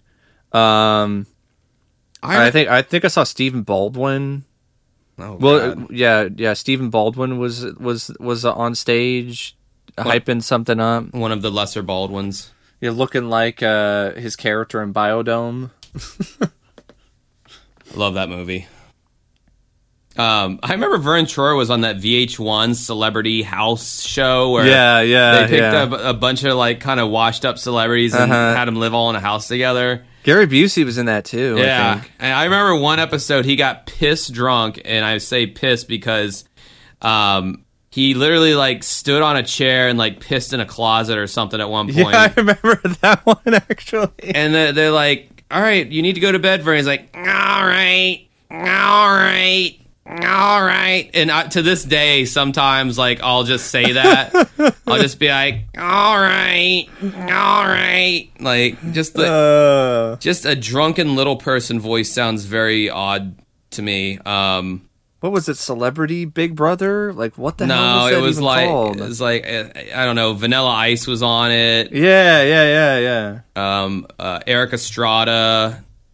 Who actually formed like a good friendship with Vanilla Ice. Like they became good buddies on there. I think Tammy Faye Baker was on there. Yeah. Anyway, fucking Joey from Full House, Dave Coulier. Like the most random assortment of fucking people. The Surreal Life? Yeah, The Surreal Life. Yeah, that's what it was called. Yeah, it probably got good ratings because it's like, who wouldn't want to see a bunch of like washed up people from the 90s, like in the mid to late 2000s, like Brigitte Nielsen. Oh yeah. That's her and Flavor Flav met on that show, and he got a fucking spin-off because he was so over the fucking top on that show. Corey Feldman was also in it. I think Flavor Flav like put an indelibly bad mark on Public Enemy from all of his chicanery on Flavor of Love. Yeah, on VH1, all the bullshit he did on there, like that just tarnished Public Enemy's image, I think. Speaking of some people are like, speaking of tarnishing images, what the hell does this have to do with mysteries or anything? I was like, well, it's just a mystery of Woodstock 99. Woodstock 99 was a travesty. We've covered murders on our podcast before. We've covered frauds. This is kind of in the same vein as something like Firefest. Yeah, we've covered debacles, Firefest, but at least Woodstock 99 actually happened. Yeah. You had Los Lobos, which is a Spanish a rock kind of thing. I think they did a cover of La Bamba. Then they had kind of they wanted to bring, because like the emerging like techno music and like raves and shit was kind of becoming a thing. So they had a rave tent like at night, like after the main shows were over, they would have like a rave at night. Yeah, and then closing out the night on the West Stage was the Chemical Brothers, which they are a purely EDM electronic group. I like the Chemical Brothers a lot. They released a new album a couple years ago that was really good, which made me happy that like. Did they do some stuff for Mortal Kombat? Like I'm not 100% sure, but I know Mortal Kombat was a soundtrack that had like a shit ton of like techno. Oh yeah, I don't know. Then you had Fatboy Slim and the Emerging Artist tent, which is weird because, again, 99 was a big year for Fatboy Slim. He released the album that had the single Praise You and Rockefeller Skank on it. He was also there for the rave. He was there setting up the music for the rave one night. And that's where you had the fucking drunken assholes who stole a truck. They're driving it through the crowd. Oh, yeah, that was nuts. I knew nothing about that until watching the documentary. They drove a truck through the audience, and they had to, like, stop the show. And yeah. Like... And Fatboy Slim is interviewed. He's talking about how he loves to be in this position as a DJ, to just work with a crowd and just to get them to go crazy. And he loves seeing this crazy stuff, but that was even too crazy for him. Like he was just like, he was like, we got to get out of here. He's like, I got to get out of here. Like his guys, they're like, we got to pack up our stuff and we got to go. Things were just too out of control. And like I guess in that same van, I think there was a woman who was getting assaulted or something. Well, there was this there was this like passed out naked woman in the back of the truck, and some guy was apparently had like raped her, and there was a lot of that went on, which was fucking awful. And so then you got the final day, July 25th, Sunday, and it's just at this point it's like, how much worse can this shit get? Well, it's about to reach its denouement here. Starting off the day, you have Willie Nelson, and in the documentary they talked about how like, oh, it was like a spiritual moment because he sang gospel hymns and all that, and I'm like, Willie Nelson sucks. Then you have the Brian Setzer Orchestra. They're like this, you know, kind of doo-wop, kind of jump jiving and wailing. Wow, it sounds like they were just hitting the bottom of the barrel on day 3. They're a good band, but they're you know, they're bringing back that swing music, and that was actually reemerging at the time. Like the big band kind of sound was making a comeback with like the Squirrel Nut Zippers for like 1 year. Yeah, literally. Like you had the Cherry Poppin' Daddies and Brian Setzer. So yeah, that was definitely representative of the time. You had Everlast, who went from rap to like alternative acoustic rock with his song, and then you really might know what it's like. Which they still. That's the one that I remember the most from Everlast, to be perfectly honest. Yeah, he had another song called "I Can't Move" about his heart attack or whatever. It was pretty good, but yeah, they still fucking play that song on radio today. Elvis Costello, who's like big amongst like the hipsters and the indie kids, even to this day. Elvis Costello is like revered in the indie world. I could give a fuck about his music personally. Then you had Jewel after that, who definitely had like backslid a little bit by then. This was before she released her infamous pop album in like the 2000s with that stupid song Intuition that she literally wrote the song because Gillette had commissioned her to write a song about their product because they were releasing a razor called the Intuition, and they paid her this large chunk of money to write a song using the word intuition in it that they could use in their commercials, and she did. Like, what the fuck? I'm bringing up Everlast again because I also remember their song "So Long," which was on the soundtrack for End of Days, which is actually a pretty good soundtrack. Yeah, Everlast isn't the worst. He's not the worst artist in the world. That's honestly a pretty underrated soundtrack. You've got Limp Bizkit on it, doing a song called Crush. You got Super Beast by Rob Zombie. You got Poison by The Prodigy. Oh, nice. Yeah. Nobody's Real by Power Man. What movie was that from? End of Days. Is that a good movie? I actually like it. It's interesting to see Schwarzenegger play that kind of role. He's like a washed up cop who's got an alcohol problem and is like a 5 o'clock shadow, and he gets involved with this battle with Satan because there's this whole it's a horror film. It's a horror action movie. 90s, I'm assuming. Yeah, 1999. It actually came out the same year as Woodstock 99. Oh, wow. Because it was all about like, oh, the new millennium hits, it's the end of the world. You have to, because there's this whole thing with this cult and Satan, and Schwarzenegger has to stop it, otherwise the end of the world is going to happen when the clock strikes midnight on New Year's Eve. Oh, I find it's funny. Rolling Stone, I didn't even know this about Rolling Stone. They actually mention Wyclif's horrible Hendrix impersonation. Yeah. Okay, let's see what Rolling Stone had to say about it. Perhaps no one tried to conjure up the spirit of Woodstock 69 as much as Wyclef Jean. Unfortunately, he failed miserably. In addition to performing a jailhouse rock-like improv about Woodstock, Wyclef also spent much of his 35-minute set doing a really awful Jimi Hendrix impersonation, from noodling with a guitar from behind his head to trying to light that guitar on fire. Okay, that was a nod to Jimmy's failed Monterey gig, not Woodstock, but still. However, Wyclif's attempt at recreating Jimi Hendrix's celebrated guitar rendition of the Star Spangled Banner from '69 was an act of desecration, almost on par with Rage Against the Machine burning an American flag.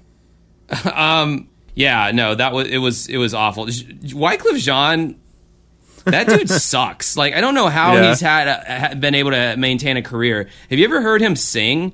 He has this warbly, high-pitched kind of thing he does that I guess is, He's trying to be like all Rasta and shit. I've probably heard some of his music before, but it doesn't really ring a bell. It's not good. I've heard apparently his well, not him, but apparently Woodstock '99 was also a train wreck on their website. Like, it was so bad that the Woodstock site would post photos of women without their consent. Oh. You'd have captions saying like "nice pair" and "show me your tits." Yeah, but dude, in '99 though, like nobody knew. Like, the people running that website, they probably were like, "Oh, this will get us clicks." Like, like this was so far before the Me Too movement. Like, this was back when like misogyny and sexual harassment were just kind of like a part of the thing that women had to deal with. Part of the zeitgeist. Yeah, it's like, it's, you know, and I don't think women realize that like the full amount of power that they had to be like, this is not fucking okay, until it just reached a fever pitch in the 2010s when it was like, enough is fucking enough already. Like, this is a long time coming kind of thing. So anyway, after you had Wycliffe or Jewel, you had Creed, and Rolling Stone has something to say about this. Of all the lame musical moments at Woodstock 99, this had to be the low point. Creed, voted by our readers as the worst band of the 90s, played the festival's penultimate set on Sunday night. For no reason than singer Scott Stapp's obsession with Jim Morrison, Creed brought out the Doors guitarist Robbie Krieger for a brutal rendition of Roadhouse Blues, which they included on the DVD. I remember seeing that. Maybe it was an attempt to bridge the gap to the '69 fest, only Krieger and the Doors didn't play at the original Woodstock. Yeah, that was. Speaking of Jewel, like she's an interesting performer on this set, because she's I think the only one that just flat out didn't play her whole set. Yeah, well, I mean, shit, I don't blame her with all that bullshit going on. Yeah, because she came out on stage, and then I think the same like drunk high frat boys were like, "Show me your tits" and all this other shit, and then she was just like, "Fuck this, I'm out of here." Another interesting side note about the '99 festival is the organizers went out of their way to exclude a lot of original acts from the first Woodstock, because Woodstock 94, the lineup was a lot more reminiscent of the original. They brought back a lot of the original lineup, performed, and then they mixed it with new talent as well, such as your Green Days and bands like that. And 99, they kind of like went out of their way to like, they wanted it to be as hip and sell as many tickets as possible, so they didn't invite back hardly any of the original, which makes sense, because the main goal with Woodstock 99 was to make money, to finally make a profit, right? Which is why they had it on the Air Force Base, because they thought that they could just contain everybody. But we quickly found out, like on day 3, that they couldn't even do that. So before I go to the headliner on the East Stage, because that kind of like bookends the Woodstock 99 experience. So we'll go to the West Stage. Once again, Spitfire opened up. I don't know why they got 2 opening slots. Oh no, they played all 3 days on the West Stage, and they literally don't even have a Wikipedia citation on here. So I don't. Some volunteer band, some volunteer local band, or like. I'm gonna see are they even on Spotify. The only thing I just find that a hilarious concept, that it was just some volunteer local band in New York. Where they're like, hey, you know, we need a band to open on the West Stage. You know, we can't find anyone. Do you want to do it? I'm baffled that. Okay, it must have been this band that I just pulled up, because they have albums. Their first album was in '93, and then they did have an album in '99. But I'm on Spotify right now. Like it's like 4,000 plays for each song, or for the first 3 songs. And the rest of the songs have 1,000 plays. Like they have. I mean, this has got to be. You have some songs that have more plays. I think we have podcast episodes that have more plays. Oh yeah, absolutely. We absolutely do. Yeah, my band absolutely has songs that has more plays than that.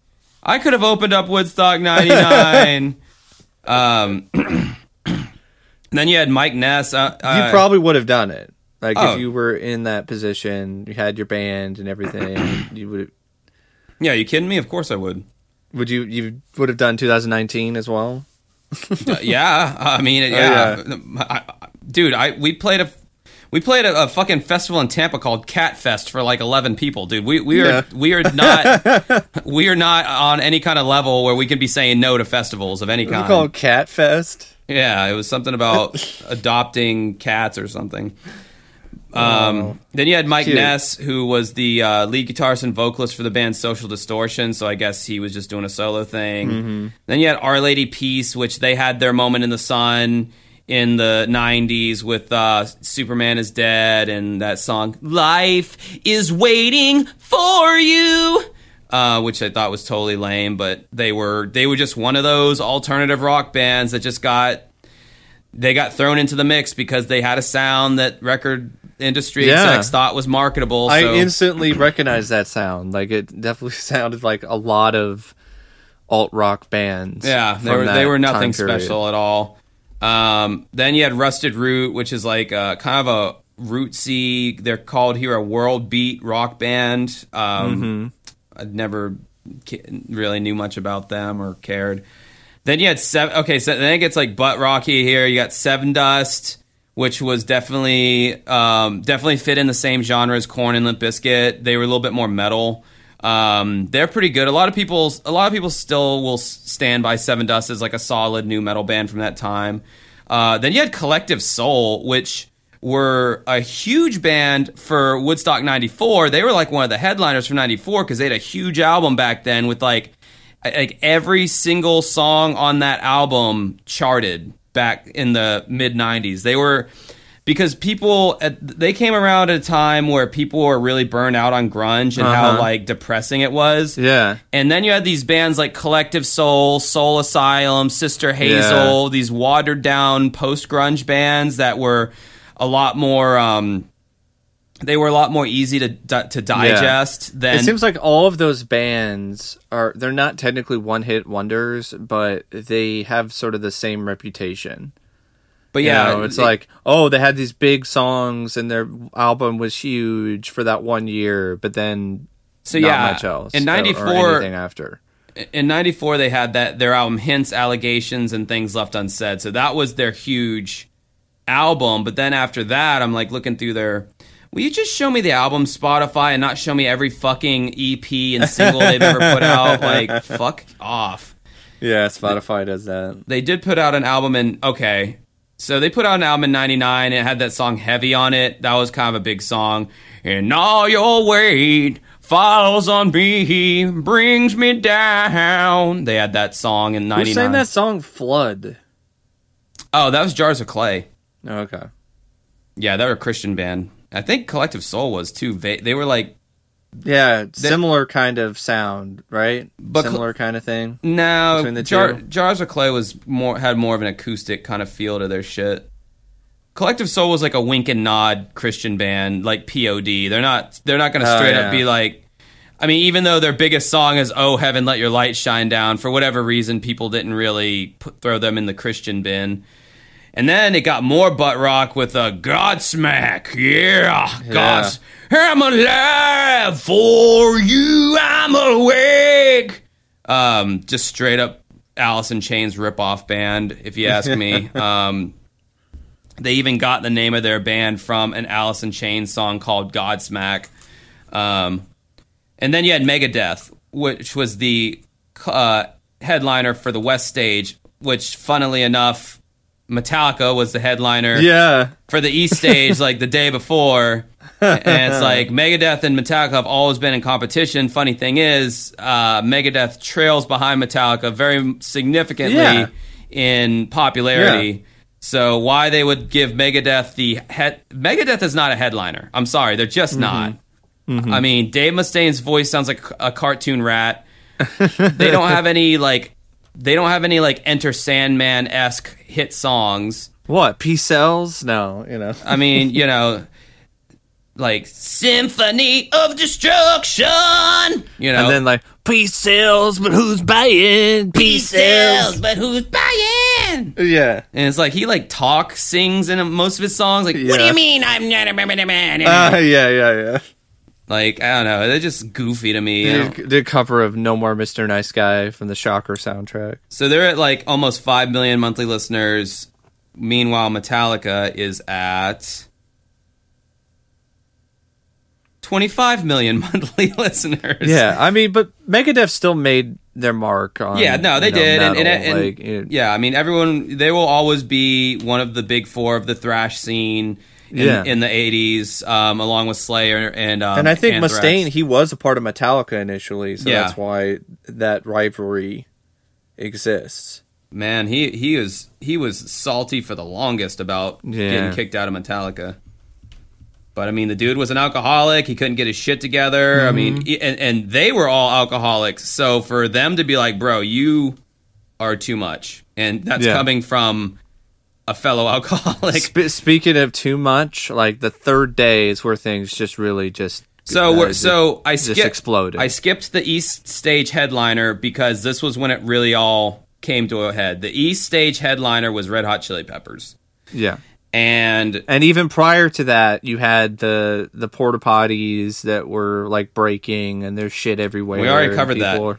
I'm just saying, like before that, like there was that build up to just things just completely just exploding. So on Sunday, they had this whole thing where they wanted to make some grand gesture for peace. So they gave these ornery, tired, hungover, drunk, high, malnourished, dehydrated meatheads candles. They gave them all candles.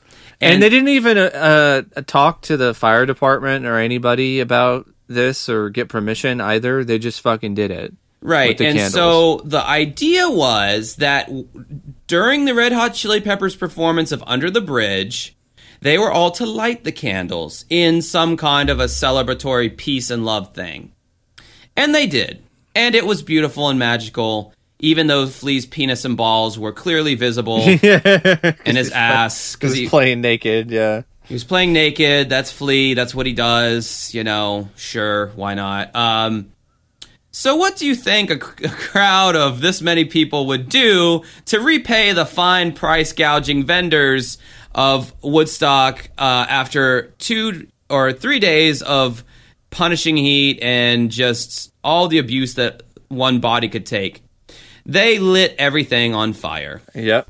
They started huge bonfires initially, but then that turned into setting semi-trucks on fire. One fucking exploded in a... Multiple ones exploded, I think. In a bomb-like, missile-like fashion. Like, if you were in the vicinity, you probably would have gotten severely injured. Yeah. They started looting the vendor stands. The vendors and everyone else started heading for the high ground at this point. All the staff involved with Woodstock... They battened down the hatches. They battened down the fucking hatches in the offices, the back offices, and they fucking barricaded the door shut. Yeah. Like it's a fucking zombie movie. Like everyone really just at this point, shit. Yeah, everyone at this point had just lost it. They had enough. They toppled over the sound towers. They were just destroying everything, setting everything on fire. They had all these artful installations, like the fence that surrounded the perimeter. They had been tearing that down. That wasn't anything new. They had been doing that throughout the entire time. But all that went into the fire, and they pretty much had to call in what looked like the National Guard. And police just started going in there. The firefighters wouldn't go in there. They called the firefighters, and they're like, "No, we're not going in there." Like, and like Michael Lang was pissed. He's like, "This is your job." It's like, "Oh, nah." Yeah. And meanwhile, Michael Lang is acting all fucking aloof throughout the entire interview of this documentary. He's like, "Well, I mean, I thought it was very peaceful. I didn't hear about any of that other stuff. I don't know." Well, speaking of that stuff, I mean, the press interviews with Lang and Cher were such a joke. Like, while the news was pouring out that, the venue was starting to really wear on the festival goers in a bad way, and things were starting to really fall apart. You got Lang and Cher acting like it's all hunky-dory, it's great, it's only a few bad apples, that kind of thing. They did a celebratory press conference prior to the Red Hot Chili Peppers set, congratulating themselves and acting, for a job well done. They're trying to spin everything like what you're calling this disastrous event, I see it as people are really enjoying themselves, and it's, I see a lot of young people having a lot of fun with some great music, and, if you want to turn this into a negative thing, then, that's your prerogative, but we're thinking it's turning out great so far, and yada, yada, yada. And they even, on the VHS tape, they had this little, back area where they would interview the artists either before or after their performances. And even all the artists are like, yeah, man, we're honored to be here, and this is great, and good energy, and all the bullshit that was going on behind the scenes really was this big kind of... It was a big cover-up until after the fact. I also think that the looting and the riot was also definitely something that was influenced by the fact that this entire crowd was hyped up that there would be some surprise final act. That there would be some final act where they might have some big, huge star, rumors like Michael Jackson or some other big band at the time. And all it was just video footage of Jimi Hendrix. Yeah. Which was wow. That's, I mean, if it was a hologram, or if they dug up his corpse and did a pantomime thing where he played Weekend at Bernie's, Weekend at Bernie's style, and he played some songs. I mean, that'd be one thing. Get a Jimmy impersonator singer off stage to sing the actual song. That'd be one thing. But a video, it's oh, cool. I could have seen that at my house. But and that probably pissed them off even more because they already saw Wyclef Jean do a shitty version of Jimi Hendrix earlier. That just seems so obvious as don't do that. That's a that's a douchebag thing to do. I don't know. Because there was all these pie in the sky rumors, the Beatles, the kind of craziness, where you'd have somebody, some crazy big reunion, big deal. Nothing. Absolutely nothing. I would be pissed too if I was constantly told by the people who were setting up this festival that there's gonna better make sure to stay to the end. It'd be like watching a big event movie and there's all this promotion, like a Marvel movie, and you got to stay for the end credits because there's some big scene, and then you watch the film and the scene is just amounts to nothing. You're like, what the fuck? I do want to mention the emerging artist stage because the Rolling Stone article actually brings up a good point. The article says, with apologies to Muse and Ben Lee, because yes, Muse did play on the final day in the emerging artists, and they arguably are one of the more relevant artists that remain from this lineup, and they were on the basically the nobody stage. But it says, with apologies to Muse and Ben Lee, did any of these artists truly emerge? Two Skinny Jays, American Pearl, Big Sugar, Cyclefly, DDT, Gary Durden and the Clay Pimps, Mike Irico, Full Devil Jacket, Gargantua Soul, blah, blah, the list goes on and on and on. It said, despite the lack of big-name talent, besides The Who's John Entwistle, who inexplicably performed a solo set on the emerging artist stage, despite being one of the only two artists at Woodstock 99 to have performed at Woodstock 69, the emerging artist stage was frequently packed, if only because the airport hangar that served as the venue was one of the only rare shade providers at the festival. Yeah, that was the main reason why it was even a venue that had a lot of people there, because they were just trying to stay cool. They didn't give a shit about the music. Finally, we will touch on the multiple sexual assaults, because you also have the aftermath. But you can touch upon that, and then because the aftermath, they showed footage of what the Air Force base looked like. Oh, it looked like a war zone. Yeah. I mean, it looked like it got bombed. Yeah, even the stage, like there was portions of the stage, and this is a tall stage, like hundreds of feet in the air. And I'm looking, like, there's portions of the stage that were ripped off at the very top. Yep. I'm like, how did they get up there? They climbed up there. Like, Jesus Christ, these people, like, are fearless. Like, hundreds of feet in the air, if you fall, you will die. Mob mentality. Like people were saying, like, there's the guys who were interviewed. This is like some Lord of the Flies shit, man. I'm like, yeah. Yeah. It really was. So, the multiple sexual assaults, quote, at one point I saw this girl, a very petite girl, maybe 100 pounds, who was body surfing above the crowd and either fell in or was pulled into a circle in the mosh pit, volunteer David Schneider told MTV. These gentlemen, probably in the age of 25 to 32, looked as though they were holding her down. They were holding her arms. You could see she was struggling. That gang rape occurred during Korn's set. According to reports, even more sexual assaults took place during Limp Bizkit after Fred Durst infamously incited the crowd with break stuff. A police investigator told the Washington Post that two men cornered a 24-year-old woman from Pittsburgh in the mosh pit, assaulting her with their fingers and some type of foreign object before one of them raped her. God, this is horrendous. It is. The police report read, due to the congestion of the crowd, she felt that if she yelled for help or fought, she feared she was going to be beaten. The men were never apprehended, while only a handful of sexual assaults relayed to law enforcement. Many more went unreported. In the bedlam following Limp Bizkit set from the stage, someone, an MC or organizer, pleaded, please, there are people hurt out there. They're your brothers and sisters. They're under the towers. Please help the medical team get out there to them. We can't continue the show until we get these people out of there. We really have a serious situation out there.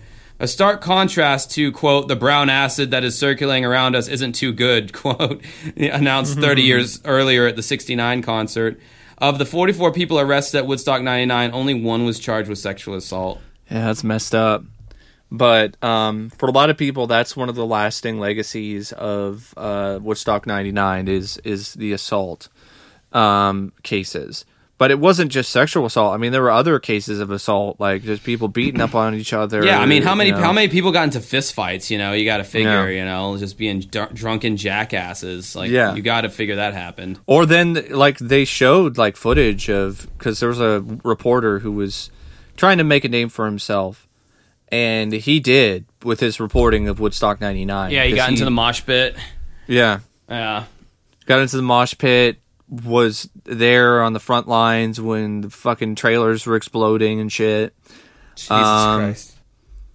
But, yeah, it's one of those things where the mosh pit in particular, like, I'm pretty sure a lot of people got hurt during that kind of, that whole thing. Because the crowd is just moving like it's a fucking wave.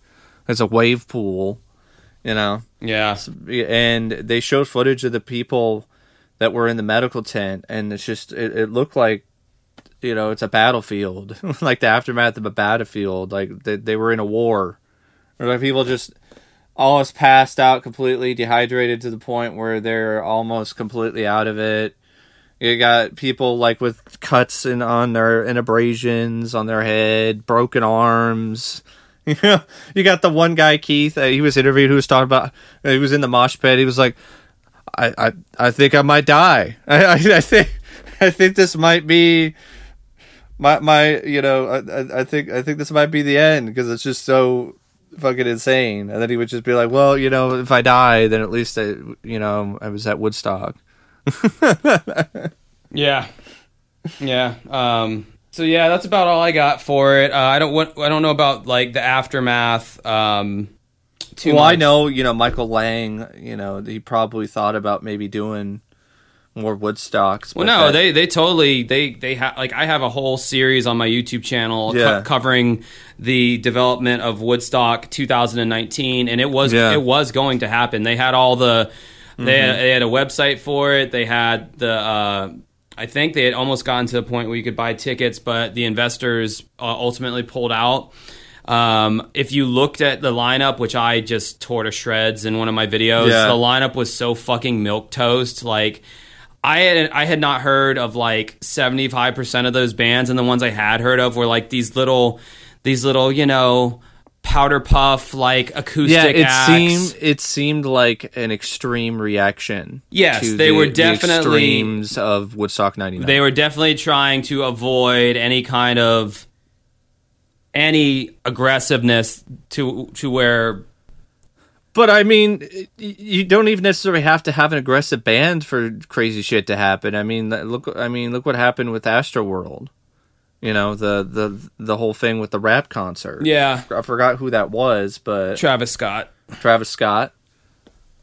Yeah, I mean, I don't know. I mean, and let's be fully honest. If they did do a 2019 or like say like a 2025 Woodstock for like the 1 millionth anniversary or whatever anniversary it would be at that point, 60th or 55th, I don't know. Yeah, it'd be a 55th anniversary.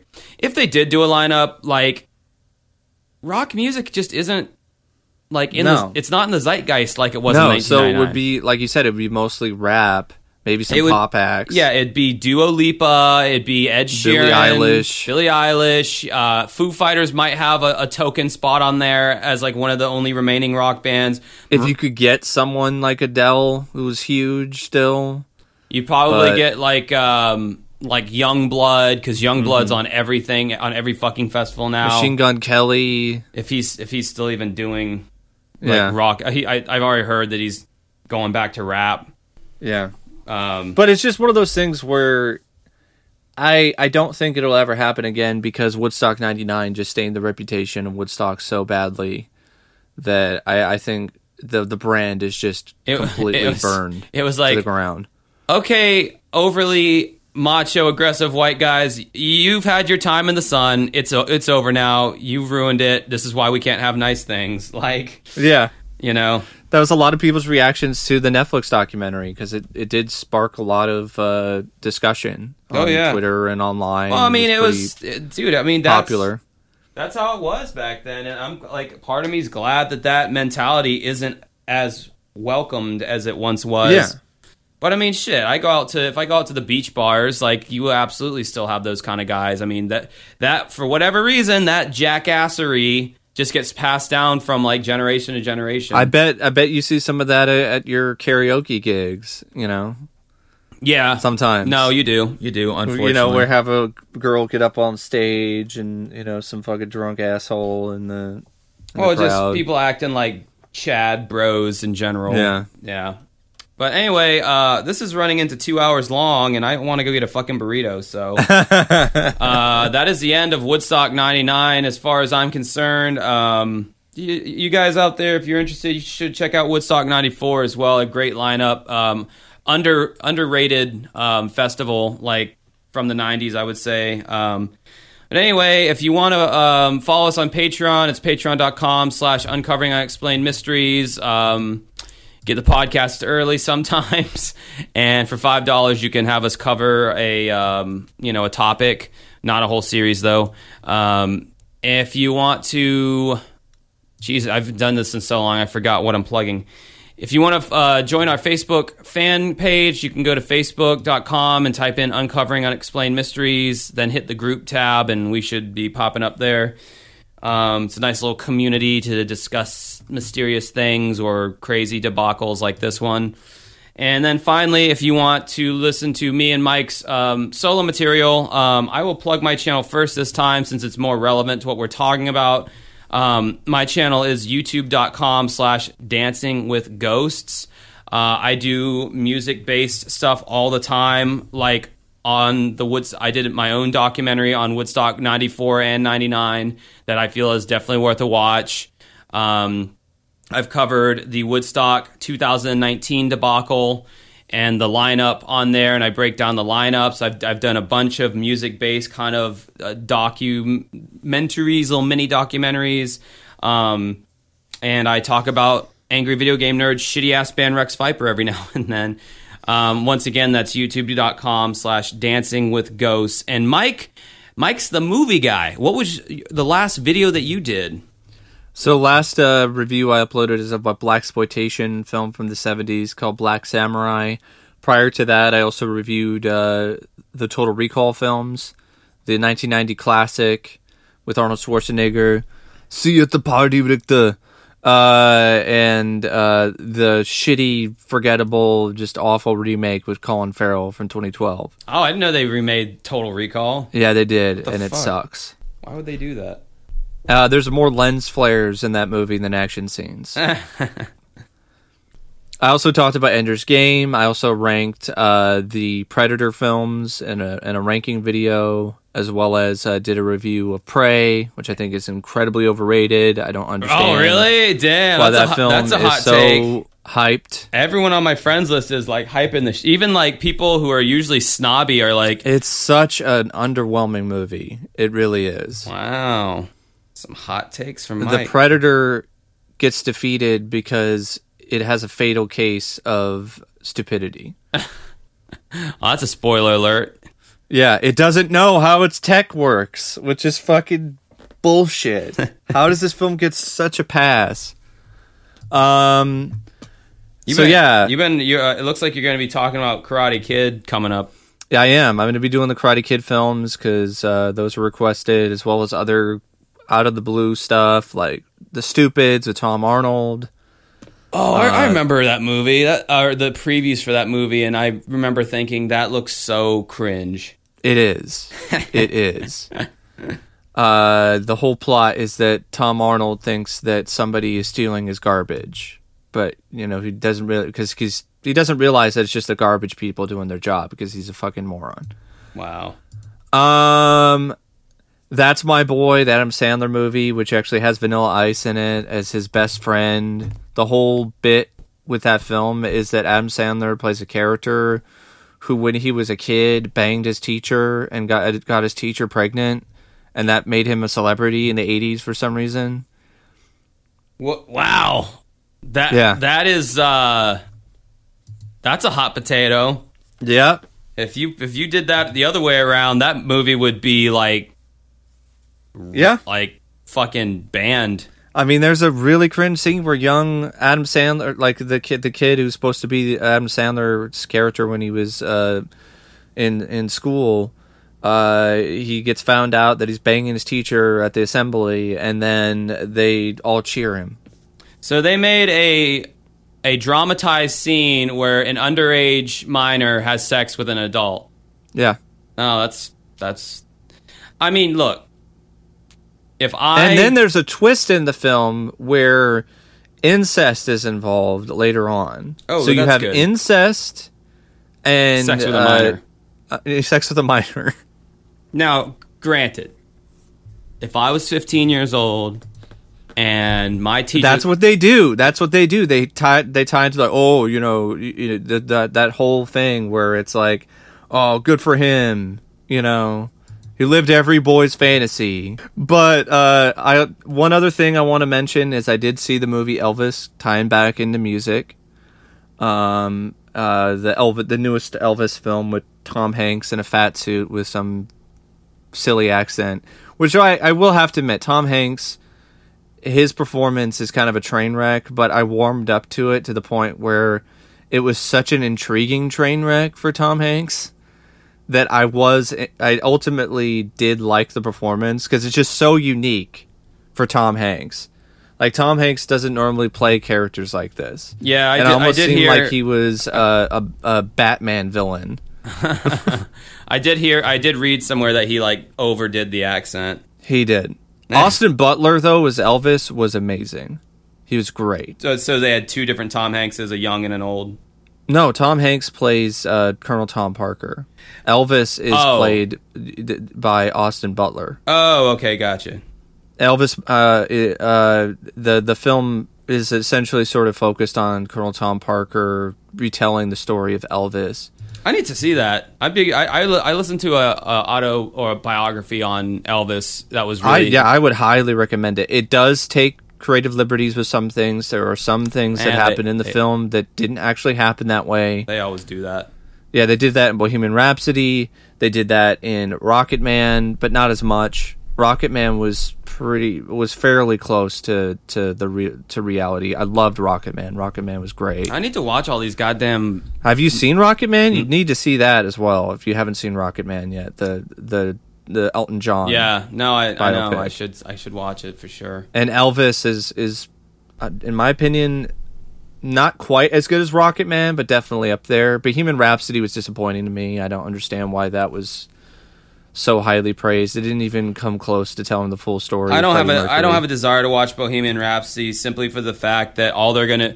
I feel like when people think of Queen, they only focus on the song Bohemian Rhapsody and then their Live Aid performance, and like that's basically what happens here. Yeah, like there is so much more to fucking Queen than goddamn Bohemian Rhapsody and their Live Aid performance. The song "The Show Must Go On," like I just, it's such a missed opportunity for me when it comes to that movie, because that song was one of the last songs that Freddie Mercury, I think, recorded vocals for before he passed away. And he did a lot of vocals for the album after Innuendo called "Made in Heaven." So I don't believe "The Show Must Go On" was his last. No, I didn't say it was his last. I said it was one of his last. Oh well, yeah. But it was a song that he recorded when he was just really in the thick of AIDS, not doing well at all. And he just downed some vodka, got into the recording studio, and just fucking killed it. That would have been an unbelievably amazing scene to see on film. And to show him degrading from AIDS, And then to have that moment of triumph.